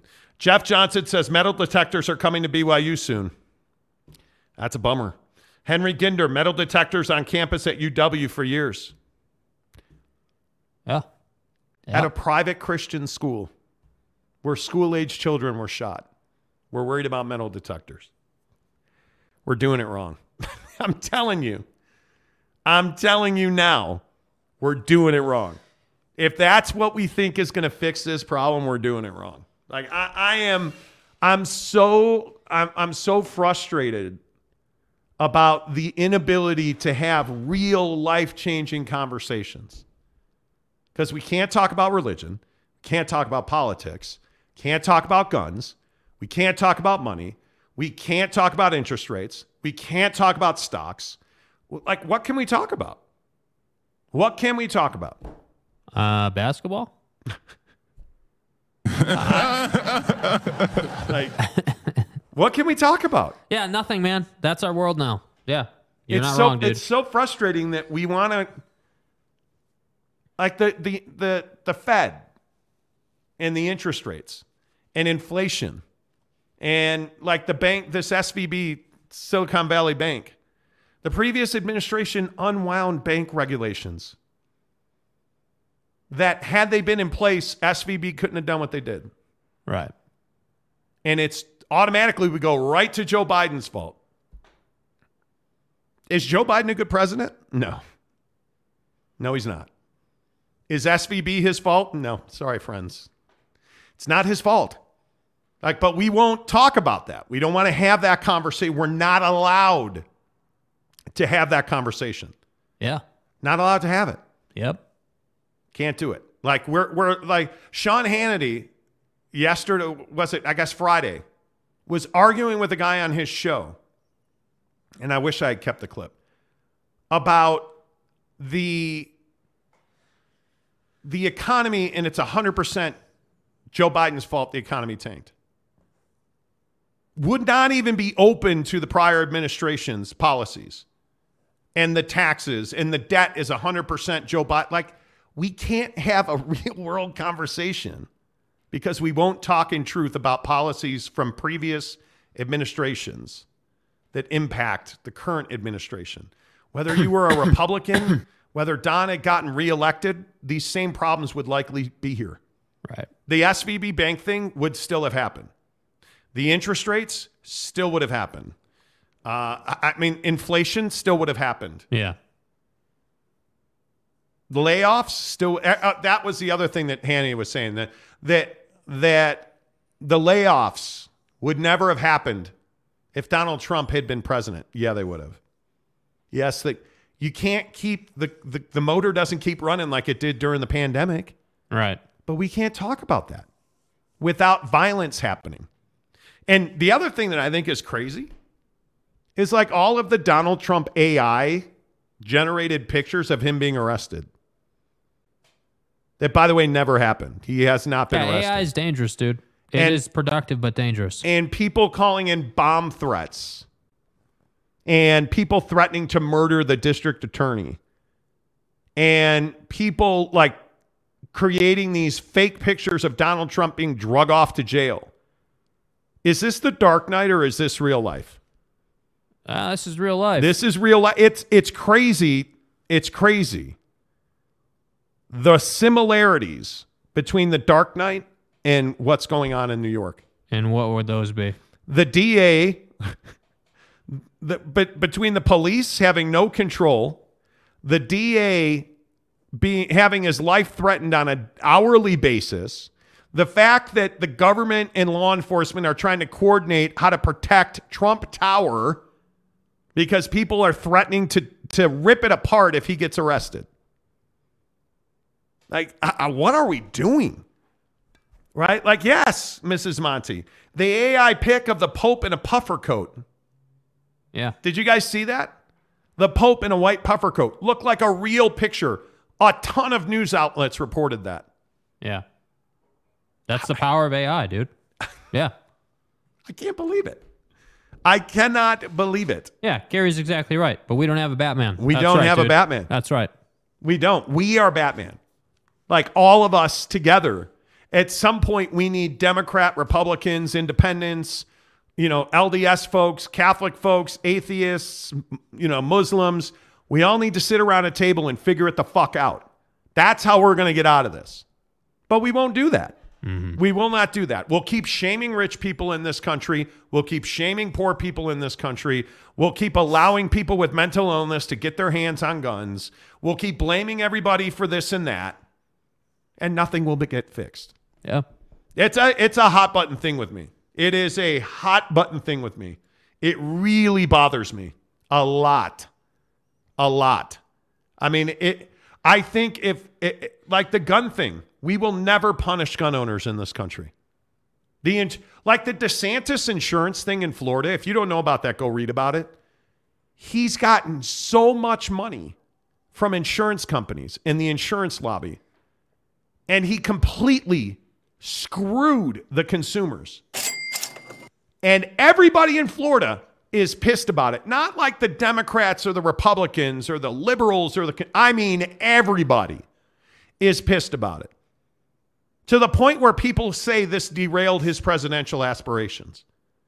Because he's taken so much money from the insurance companies, he has no choice but to do this. How's he going to say no? How's he going to say no? Like, he made it almost impossible to sue insurance companies. And I said today, I told this story earlier, my wife got into broke her arm snowboarding, had no choice about where she was going or how she was getting there. Put her in an ambulance, drove her to Salt Lake City, to UHealth. Her insurance company doesn't want to pay that bill because they say it's out of network. When no ambulance ride is out of network, because usually ambulance rides are not choice. Mm-hmm. But the insurance company doesn't want to pay it. It's crazy to me. It's crazy. Like the healthcare thing. How is it that we have people in the richest country in the world who don't have healthcare, who die at home from cancer? What are we going to do to fix it? Well, God and the Bible. Fuck that. Give them health insurance so they can die humanely. Uh-huh. Instead of in their homes because they can't afford hospice or they can't afford to be in a hospital getting care. Yeah. But we want to offer thoughts and prayers to the dead kids today. No, I'm good with that. Let's fix the gun problem. God bless. Do you realize how many of these mass shootings would never have happened if we would address mental health? Bring it out of the alley in the shadows. Bring it out into the light. Let's talk about it. Hey, what is our medication doing to us? What is your acid reflux medication doing to you? But we don't talk about that stuff because we're depressed and that's embarrassing. Or I'm gay and that's embarrassing. Because drag queens and their lifestyle is more important than, and making sure that we got to protect our kids from drag queens, but the shootings, can't touch my guns. But those drag queens, they're going to hell because the Bible said so. That's where we are in this country. And I don't know how to fix it. I don't know how to fix it, man. Like, I really don't. I don't know. I don't know how to fix that. I don't know. Henry Ginder says, I'd say shaming of rich people is mostly okay. But you know what's not okay about that? And you guys are probably tired of hearing my rant at this point. But when I say shaming rich people, you should not be ashamed to be rich, to have done well in business, to drive a nice car, to live in a nice house. But we shame rich people all the time. We make it a problem that you made a lot of money. And it just shouldn't be. It just shouldn't be. It really should not be. Yeah, it shouldn't be, but it is. Kent Hone says the reason we can't talk about it is because everybody has their opinion and they think their opinion is the only one that's right. Exactly right. Because we don't want to hear the converging opinions that might actually educate us. That's what we don't want to do. Like the drag queen thing is so interesting to me. That we're banning drag shows because they're bad for kids. Are they worse than the bullets that murdered those 3 kids today? Just think about that. Think about that. Whether you're pro, anti-LGBTQ rights, is a drag queen who those 3 kids that are dead probably have no idea what a drag queen is or what it means. But they're dead today because a teenage girl walked in and shot them with, from what's been reported, I believe, 2 assault rifles and pistols. But thankfully, we protected the dead kids from the drag queens. Whew. Holy shit. I was so worried those drag queens were going to get them. Thank God they're dead. That's fucking interesting, So man. now the drag queens can't get to them. Whew. Man, I was really worried. Like, that's what we're doing. And I don't know how to fix that. Because who am I going to vote for? By the way, I don't know if you guys know this. This is one of the first election cycles where there's not at least a dozen known candidates. You understand? Like, it's 2023, right? Right. We're 18 months from an election, and we've got, what, 3 candidates, I think? Like Haley, Donald, and Joe Biden. So what are we going to do? Who are we going to vote for? That's the thing that scares me. The lesser of how many evils there are. Right? Like, there's no young, hip 45-year-old who we can vote for and say, yep, that's the guy I'm going to get behind. That's like, that guy doesn't exist. He does not. So I'm trying to understand, who's it going to be? Because, like, we get the George Santoses of the world, or whatever that whack job's name is. We can get that guy elected. We can get Marjorie Taylor Greene, and we can get, like, these people. Infowars.com.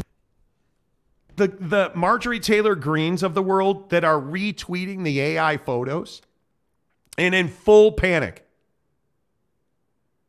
That, like Boebert, I believe it was Ms. Boebert that retweeted the pictures of Donald Trump getting arrested thinking that happened. Yes, they represent you. Yes, you voted for them. That happened. That happened. And by the way, the other thing that we've got to stop doing is, like, we've got to stop just getting behind anybody that seems different. Like, I love Jon Stewart. Howard Stern started this thing with Jon Stewart running for president. I don't want another fucking actor. Give me somebody who understands how to systematically change the country and who will seriously address these issues. Who's going to, who's going to get education back to the front? Who's going to get health care and mental health care back to the front instead of partisan insurance regulation and screwing the American citizen? Because that guy doesn't exist right now, and it ain't Jon Stewart. I love Jon, and he's a great activist. I need somebody who knows and has real-world experience on how to get this stuff done. Because it's no longer the thing where you put a guy in there who's got actor experience, Ronald Reagan, but he'll put a cabinet in place, and he'll put an administration in place, because those things don't get approved anymore. Because we can't get anybody that's nominated to go through the approval process because the Republicans generally have the House or the Senate when there's a Democrat and vice versa. So the Democrats won't approve this guy and the Republicans won't approve that guy, so nothing ever gets done. And Paul Ryan's a professor at the University of Notre Dame. You know. Like, I look at Kay Nurin, the Florida governor would be a great president. So let me get this right, Kay. The Florida governor, Ron DeSantis, who just made it impossible for Floridians to sue their insurance companies. And do you want to have any guess who one of his biggest contributors to his campaign are? Yeah, the insurance lobby and the insurance company. That's not what politics are supposed to be about. Yes, you did. Yes, you did. That's not who it's supposed to work. What about us? What about us? Who's the us candidate? Who's this guy? Because Evan McMullen can't get elected. No. We've shown that. He's tried, he can't get elected. Who's the us guy? It's not Bernie. Because Bernie Sanders can't get elected. The last us guy got torched in Barack Obama. Like, we were too busy paying attention to his birth certificate and repeal and replace. That's the last guy who tried anything. And whether you liked him or not, you can't argue the fact he got vilified. Yeah. The guy got torn apart. Right? And our last president, Donald Trump, is damn near in trouble with a porn star, for crying out loud. Where are we at in society today? Like, we need somebody who's like, this shit's got to end.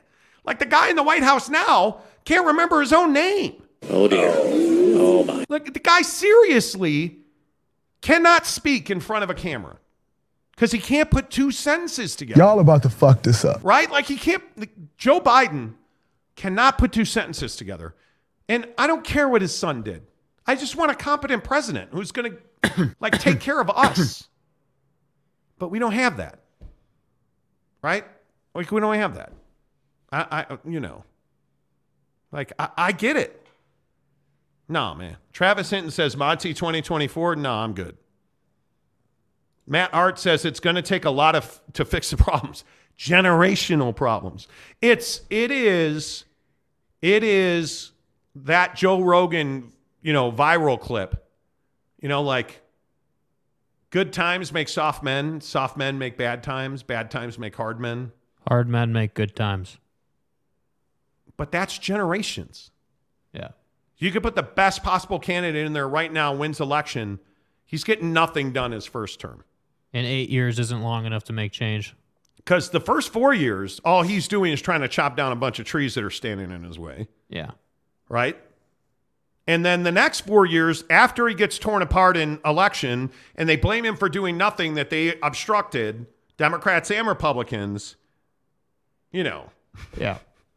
It's generations, dude. Yeah. Generations. Kurt Meyer says, freedom comes with responsibility and accountability. You cannot have one without the other. You can't. Severe says, I feel like people who would be great candidates don't want the position of president because of the criticism and corruption involved. Amen to that. Amen to that. Ken, if your reaction is please don't vote, you're missing the opportunity to recognize all of our votes matter. Totally agree. Why would we not vote? What did I miss? Kenneth says, do you ever watch any other news than CNN or NBC? I haven't watched CNN in I don't know how long. See, and this is the issue. Yeah. You want to come in and say, okay, I disagree with you. You must watch CNN. Yeah. Hey, here's the problem. Okay, it's CNN versus Fox News. Fox News in court said Tucker Carlson is entertainment. He doesn't believe anything he says. And then Tucker Carlson texting his colleagues saying how much he hates Donald Trump and he can't wait to stop talking about him. And that's public information. That's not our opinion. That's like in the record. Yeah.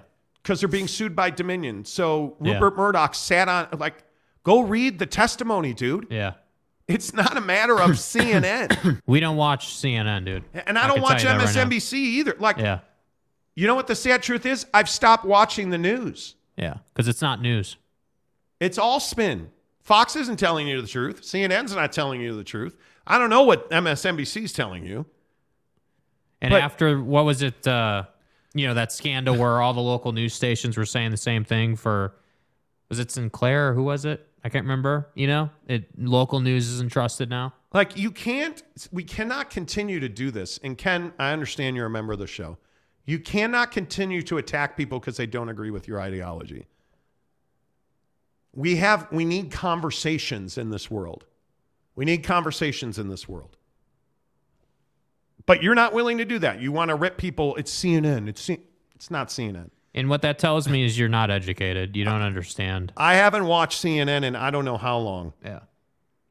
That's crazy. Yes, and donuts. The media bears a lot of responsibility. Agreed. A lot. Facebook, like this TikTok story. But see, again, Trump's running out fake news. That's what we all live and die on now. How many people say, "Oh, it's fake news"? Okay, we fake can't fake even news in is tired. In a country built on free elections. We don't have free elections anymore. No, we don't. Nope. You're not protecting the integrity of an election by limiting people's access to ballots. What are you doing by limiting people's access to ballots? You're limiting people's access to ballots so they can't vote. You're one step closer to tyranny. Right. And then there's this TikTok thing. The crazy thing is, last night I did a ton of reading about TikTok and this. No matter what we've asked them to do. So TikTok, here's my problem with the TikTok ban. Right. We told TikTok either declare as an IPO because that way everybody will have unfettered access to their business records. You establish a head of business in the United States that is in a subsidiary that is a publicly traded company in America. They said, okay, we'll do that. So they went and they tried to build in Texas. And what did the Texas people say? Oh, we don't want you here. You're not welcome here. So wait, let me get this right. You told them, we told them, build a hub, become an IPO and they need to build the hub and establish their business before they could be a publicly traded company. They did that in Texas because there's so little regulation there. And then you said, no, you can't come here. Yeah. So what is it? If you just want to fucking ban them, just do it. Yeah. Like, just do it already. Get it out. Do it, man. Knock yourself out. But you can't tell somebody, hey, establish a business here, set up a subsidiary, make it a publicly traded company, an IPO, New York Stock Exchange or NASDAQ, and then we'll let you continue. And then when they say, okay, great, let's do it. But you can't do it here. What about, no, not over there either. Just ban them, because that's what you want to do. You want to ban them? Ban them. It's crazy. Yeah. Greg Hawkins says the other outlets clearly have bias and agendas, which is annoying. You can't watch the news anymore because it's what you said. It's not facts. It's not news. We're spinning. We're worried about if the door was unlocked. You know what we're worried about? We're worried about ratings. We're worried about entertaining people, not... It's crazy to me. We're worried about making the news, not reading the news. So, of course, Kenneth is going to say TikTok is owned by China. It's not. You want us to be more like China. No, what I want us to do is set rules and then abide by the rules we set. Yeah. So if we tell somebody, hey, we think you're owned by China, so what we want you to do is we want you to open an American subsidiary that's wholly owned by an independent company that's publicly traded so that we can regulate you, then you can keep your thing in business. You can keep TikTok running as long as you are constantly in flow, and they were going to give them a deadline to have it done by. And Texas is a Republican state. And Texas, and hey, listen, TikTok said, okay, we'll go to Texas. And they said no. How is that wanting to be like China? I don't know either. What are you talking about? Yeah. What are you talking about? You're likes to fight guy. You're likes to fight guy. It's not owned by China, sir. It happens to be hubbed in China. It is a Chinese-based company. All you're doing, Kenneth, is showing how uneducated you are. It's not owned by China. Yeah, like it's not owned by the Chinese government. The biggest issue is all of their data farms are in China, or were. All of their data farms were in China, and so people were concerned that all of the TikTok information was going to the Chinese government, which was a big concern. I took it off my phone. It doesn't mean it's owned by China. It's not owned by China. There are issues related to it. There's no question. It's not owned by the Chinese government. Yeah. It's not. And by the way, Greg, yes, correct. We're nothing like China. Dude. Yeah. We are nothing like China. Yeah. You said what? I mean, we can talk about this stuff all day, but ultimately there's, folks like Kenneth, folks like Greg, folks like us, like we all have our opinion. Kenneth, if you want to believe it's owned by China and you want to take that to your grave, great, do it. That's the power you have. And Kenneth, again, you're welcome to be here. But when you say stupid shit, you're gonna get it back, because you can't take. You're telling me that I need to stop watching CNN. What do you watch? Kenneth? Where are you getting your news from? Tell me where you're getting your news from. And by the way, I never said this either, and this is the other thing that guys like Kenneth do: no guns and free healthcare. I never said no guns, and I never said free healthcare. I'm a gun owner. Never said no guns and free healthcare. Yeah. I said everybody should have access to healthcare. We are the only massive company in the country in the world that does not provide its people healthcare when they need it. Yeah. We are the only ones. We have people every day in this country. We have people dying at home of cancer that are untreated because they can't afford it. Do you know what that's like? You have no idea what that's like. You have no idea what it's like. But you go and do your thing, man. Like I don't. Yeah. Anyway. It's a tough battle when you just can't. When I have to reason with you that assault rifles in elementary schools are not good things. That's not good. and that the people who gave this teenage girl access to those assault rifles should never see the light of day or have freedom again. And if you think that they should, I don't know how to reconcile that. Because there are 3 children and 3 adults at a minimum, and I have not seen an update on it since the show started. At a minimum, there's 3 children and 3 adults who are dead today because what is described as a person with mental health issues, a teenage girl, which we almost never see commit gun crime, a teenage girl had alleged unfettered access to assault rifles and pistols, which she took to a Christian school and murdered 6 people. If you want to defend that, I don't know. I can't have a conversation with you. That's crazy talk, dude. That's crazy talk. Like, I mean, I just can't imagine it. And Ken says several different outlets, conservative and liberal, only way you get the truth. I don't believe for a second that you will admit you watch mostly Fox News. Because already I can just tell in your comment profile and the way you lost your fucking mind last time that you're a Fox News guy. It's not hard to see. It's not hard to see because you lost your mind over what we said about Tucker Carlson, which is that he admits he lies to his viewers in text message. He admits under oath. Lies to his viewers. Rupert Murdoch admits Tucker lies to his viewers. Rupert Murdoch admits that Tucker Carlson lost money, that he has a ton of viewers, but is a little, I believe it's 3% under profit because people don't advertise on a show anymore because now Fox News said in court, Tucker Carlson shouldn't be believed because he's entertaining people. What he says is not journalism, it's entertainment.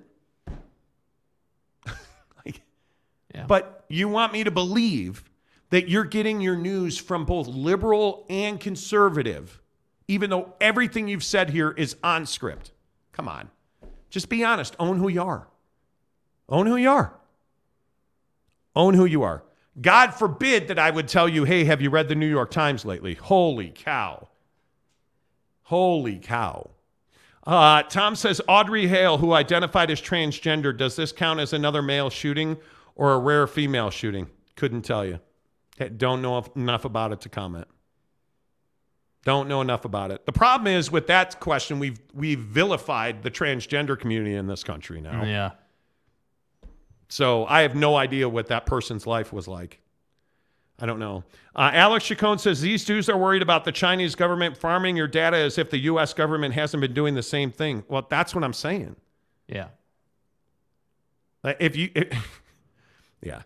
It is what it is. I think it is. I think what's really interesting is that, no, CK, we don't need police at school. You know what we need?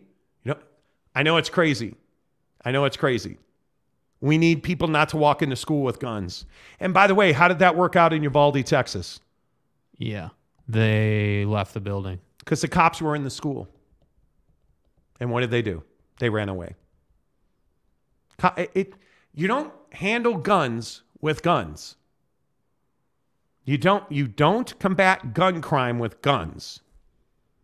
Because what happens? You get more gun crime. And more people die. You handle the root cause of the gun crime, which in our country almost overwhelmingly is mental disease. In the Highland Park 4th of July shooting, I mean, just check the list, dude. Check the list. I'm just telling you. Nathan Sharp, I think you guys are in the wrong state to be having this conversation. Oh my God, absolutely. But we're not. And again, this is why I said, like, we are a Utah-based show in that we're in Utah, but we're a national show. We don't. The problem is, no matter where you go anymore, you can't have a conversation. Agreed. I mean, and Kay, with all due respect, Kay Nurin has been a longtime listener of this show. But when the cops were in the school, they ran away. They didn't help. Chacon says, why is gun reform the worst thing in the world to everyone? I'm sorry, but not everyone should be able to buy guns. Yeah, you mean the same way not everyone can drink? Yeah, and I don't think that we should. I don't believe that we should take everybody's guns away. Yeah, and I don't believe that there's anybody in. It's not superlatives. Yeah, dude. it's not. It's not a thing where we're like, okay, all right, gotta go down Main Street here and knock on every door and pick up all the guns. That nobody has ever said that's what should happen. But there's no question that we have got to find a way to intercede. It's Facts. If it were me, I would attack mental health. I would massively expand the mental health network in this country because it's homelessness, it's crime, it's murder, it's gun crime, it's all of that. But Tom says, I think we should make hunters safety a required class in school. Yeah, I don't know. Hunters are not the problem. Like this thing today, I hope it's not true, but if she had if she had easy access to assault rifles and pistols, that's heartbreaking. Yeah. It's really heartbreaking. Yeah, it should be a crime. Really hard. Yeah, bullying. C. Kaufman, absolutely. Yeah. Anyway. I know it's a tough conversation to have. And that's why we don't do it often. That's why we don't talk politics. We never talk politics on this show. I mean, it is incredibly rare that you hear us talk politics because it pisses people off because you can't have intelligent conversations. And I love every one of you. I appreciate so much that we are able to talk to 3,000 people a day. And we're talking almost 400,000 people a month on this show. And we appreciate that. But there are days like this where, man, I just cannot believe that we need something. I don't know what it is, but we need something. Right. Yeah. We need something. Anyway. All right. I guess that's it. Okay. We'll end the show on a heavy note. Okay. I will say, by the way, I had egg whites in rotisserie chicken from Costco today for lunch, and it was phenomenal. The rotisserie chicken, it doesn't disappoint. Get the one that's already shredded up in the bag at Costco. Egg whites, no salt, nothing. Just had rice, quinoa, chicken, and egg whites. The greatest lunch I have ever had. Yeah. Gary says, say goodbye, Jake. See you tomorrow. Jake, until tomorrow, say goodbye. Goodbye, Jake.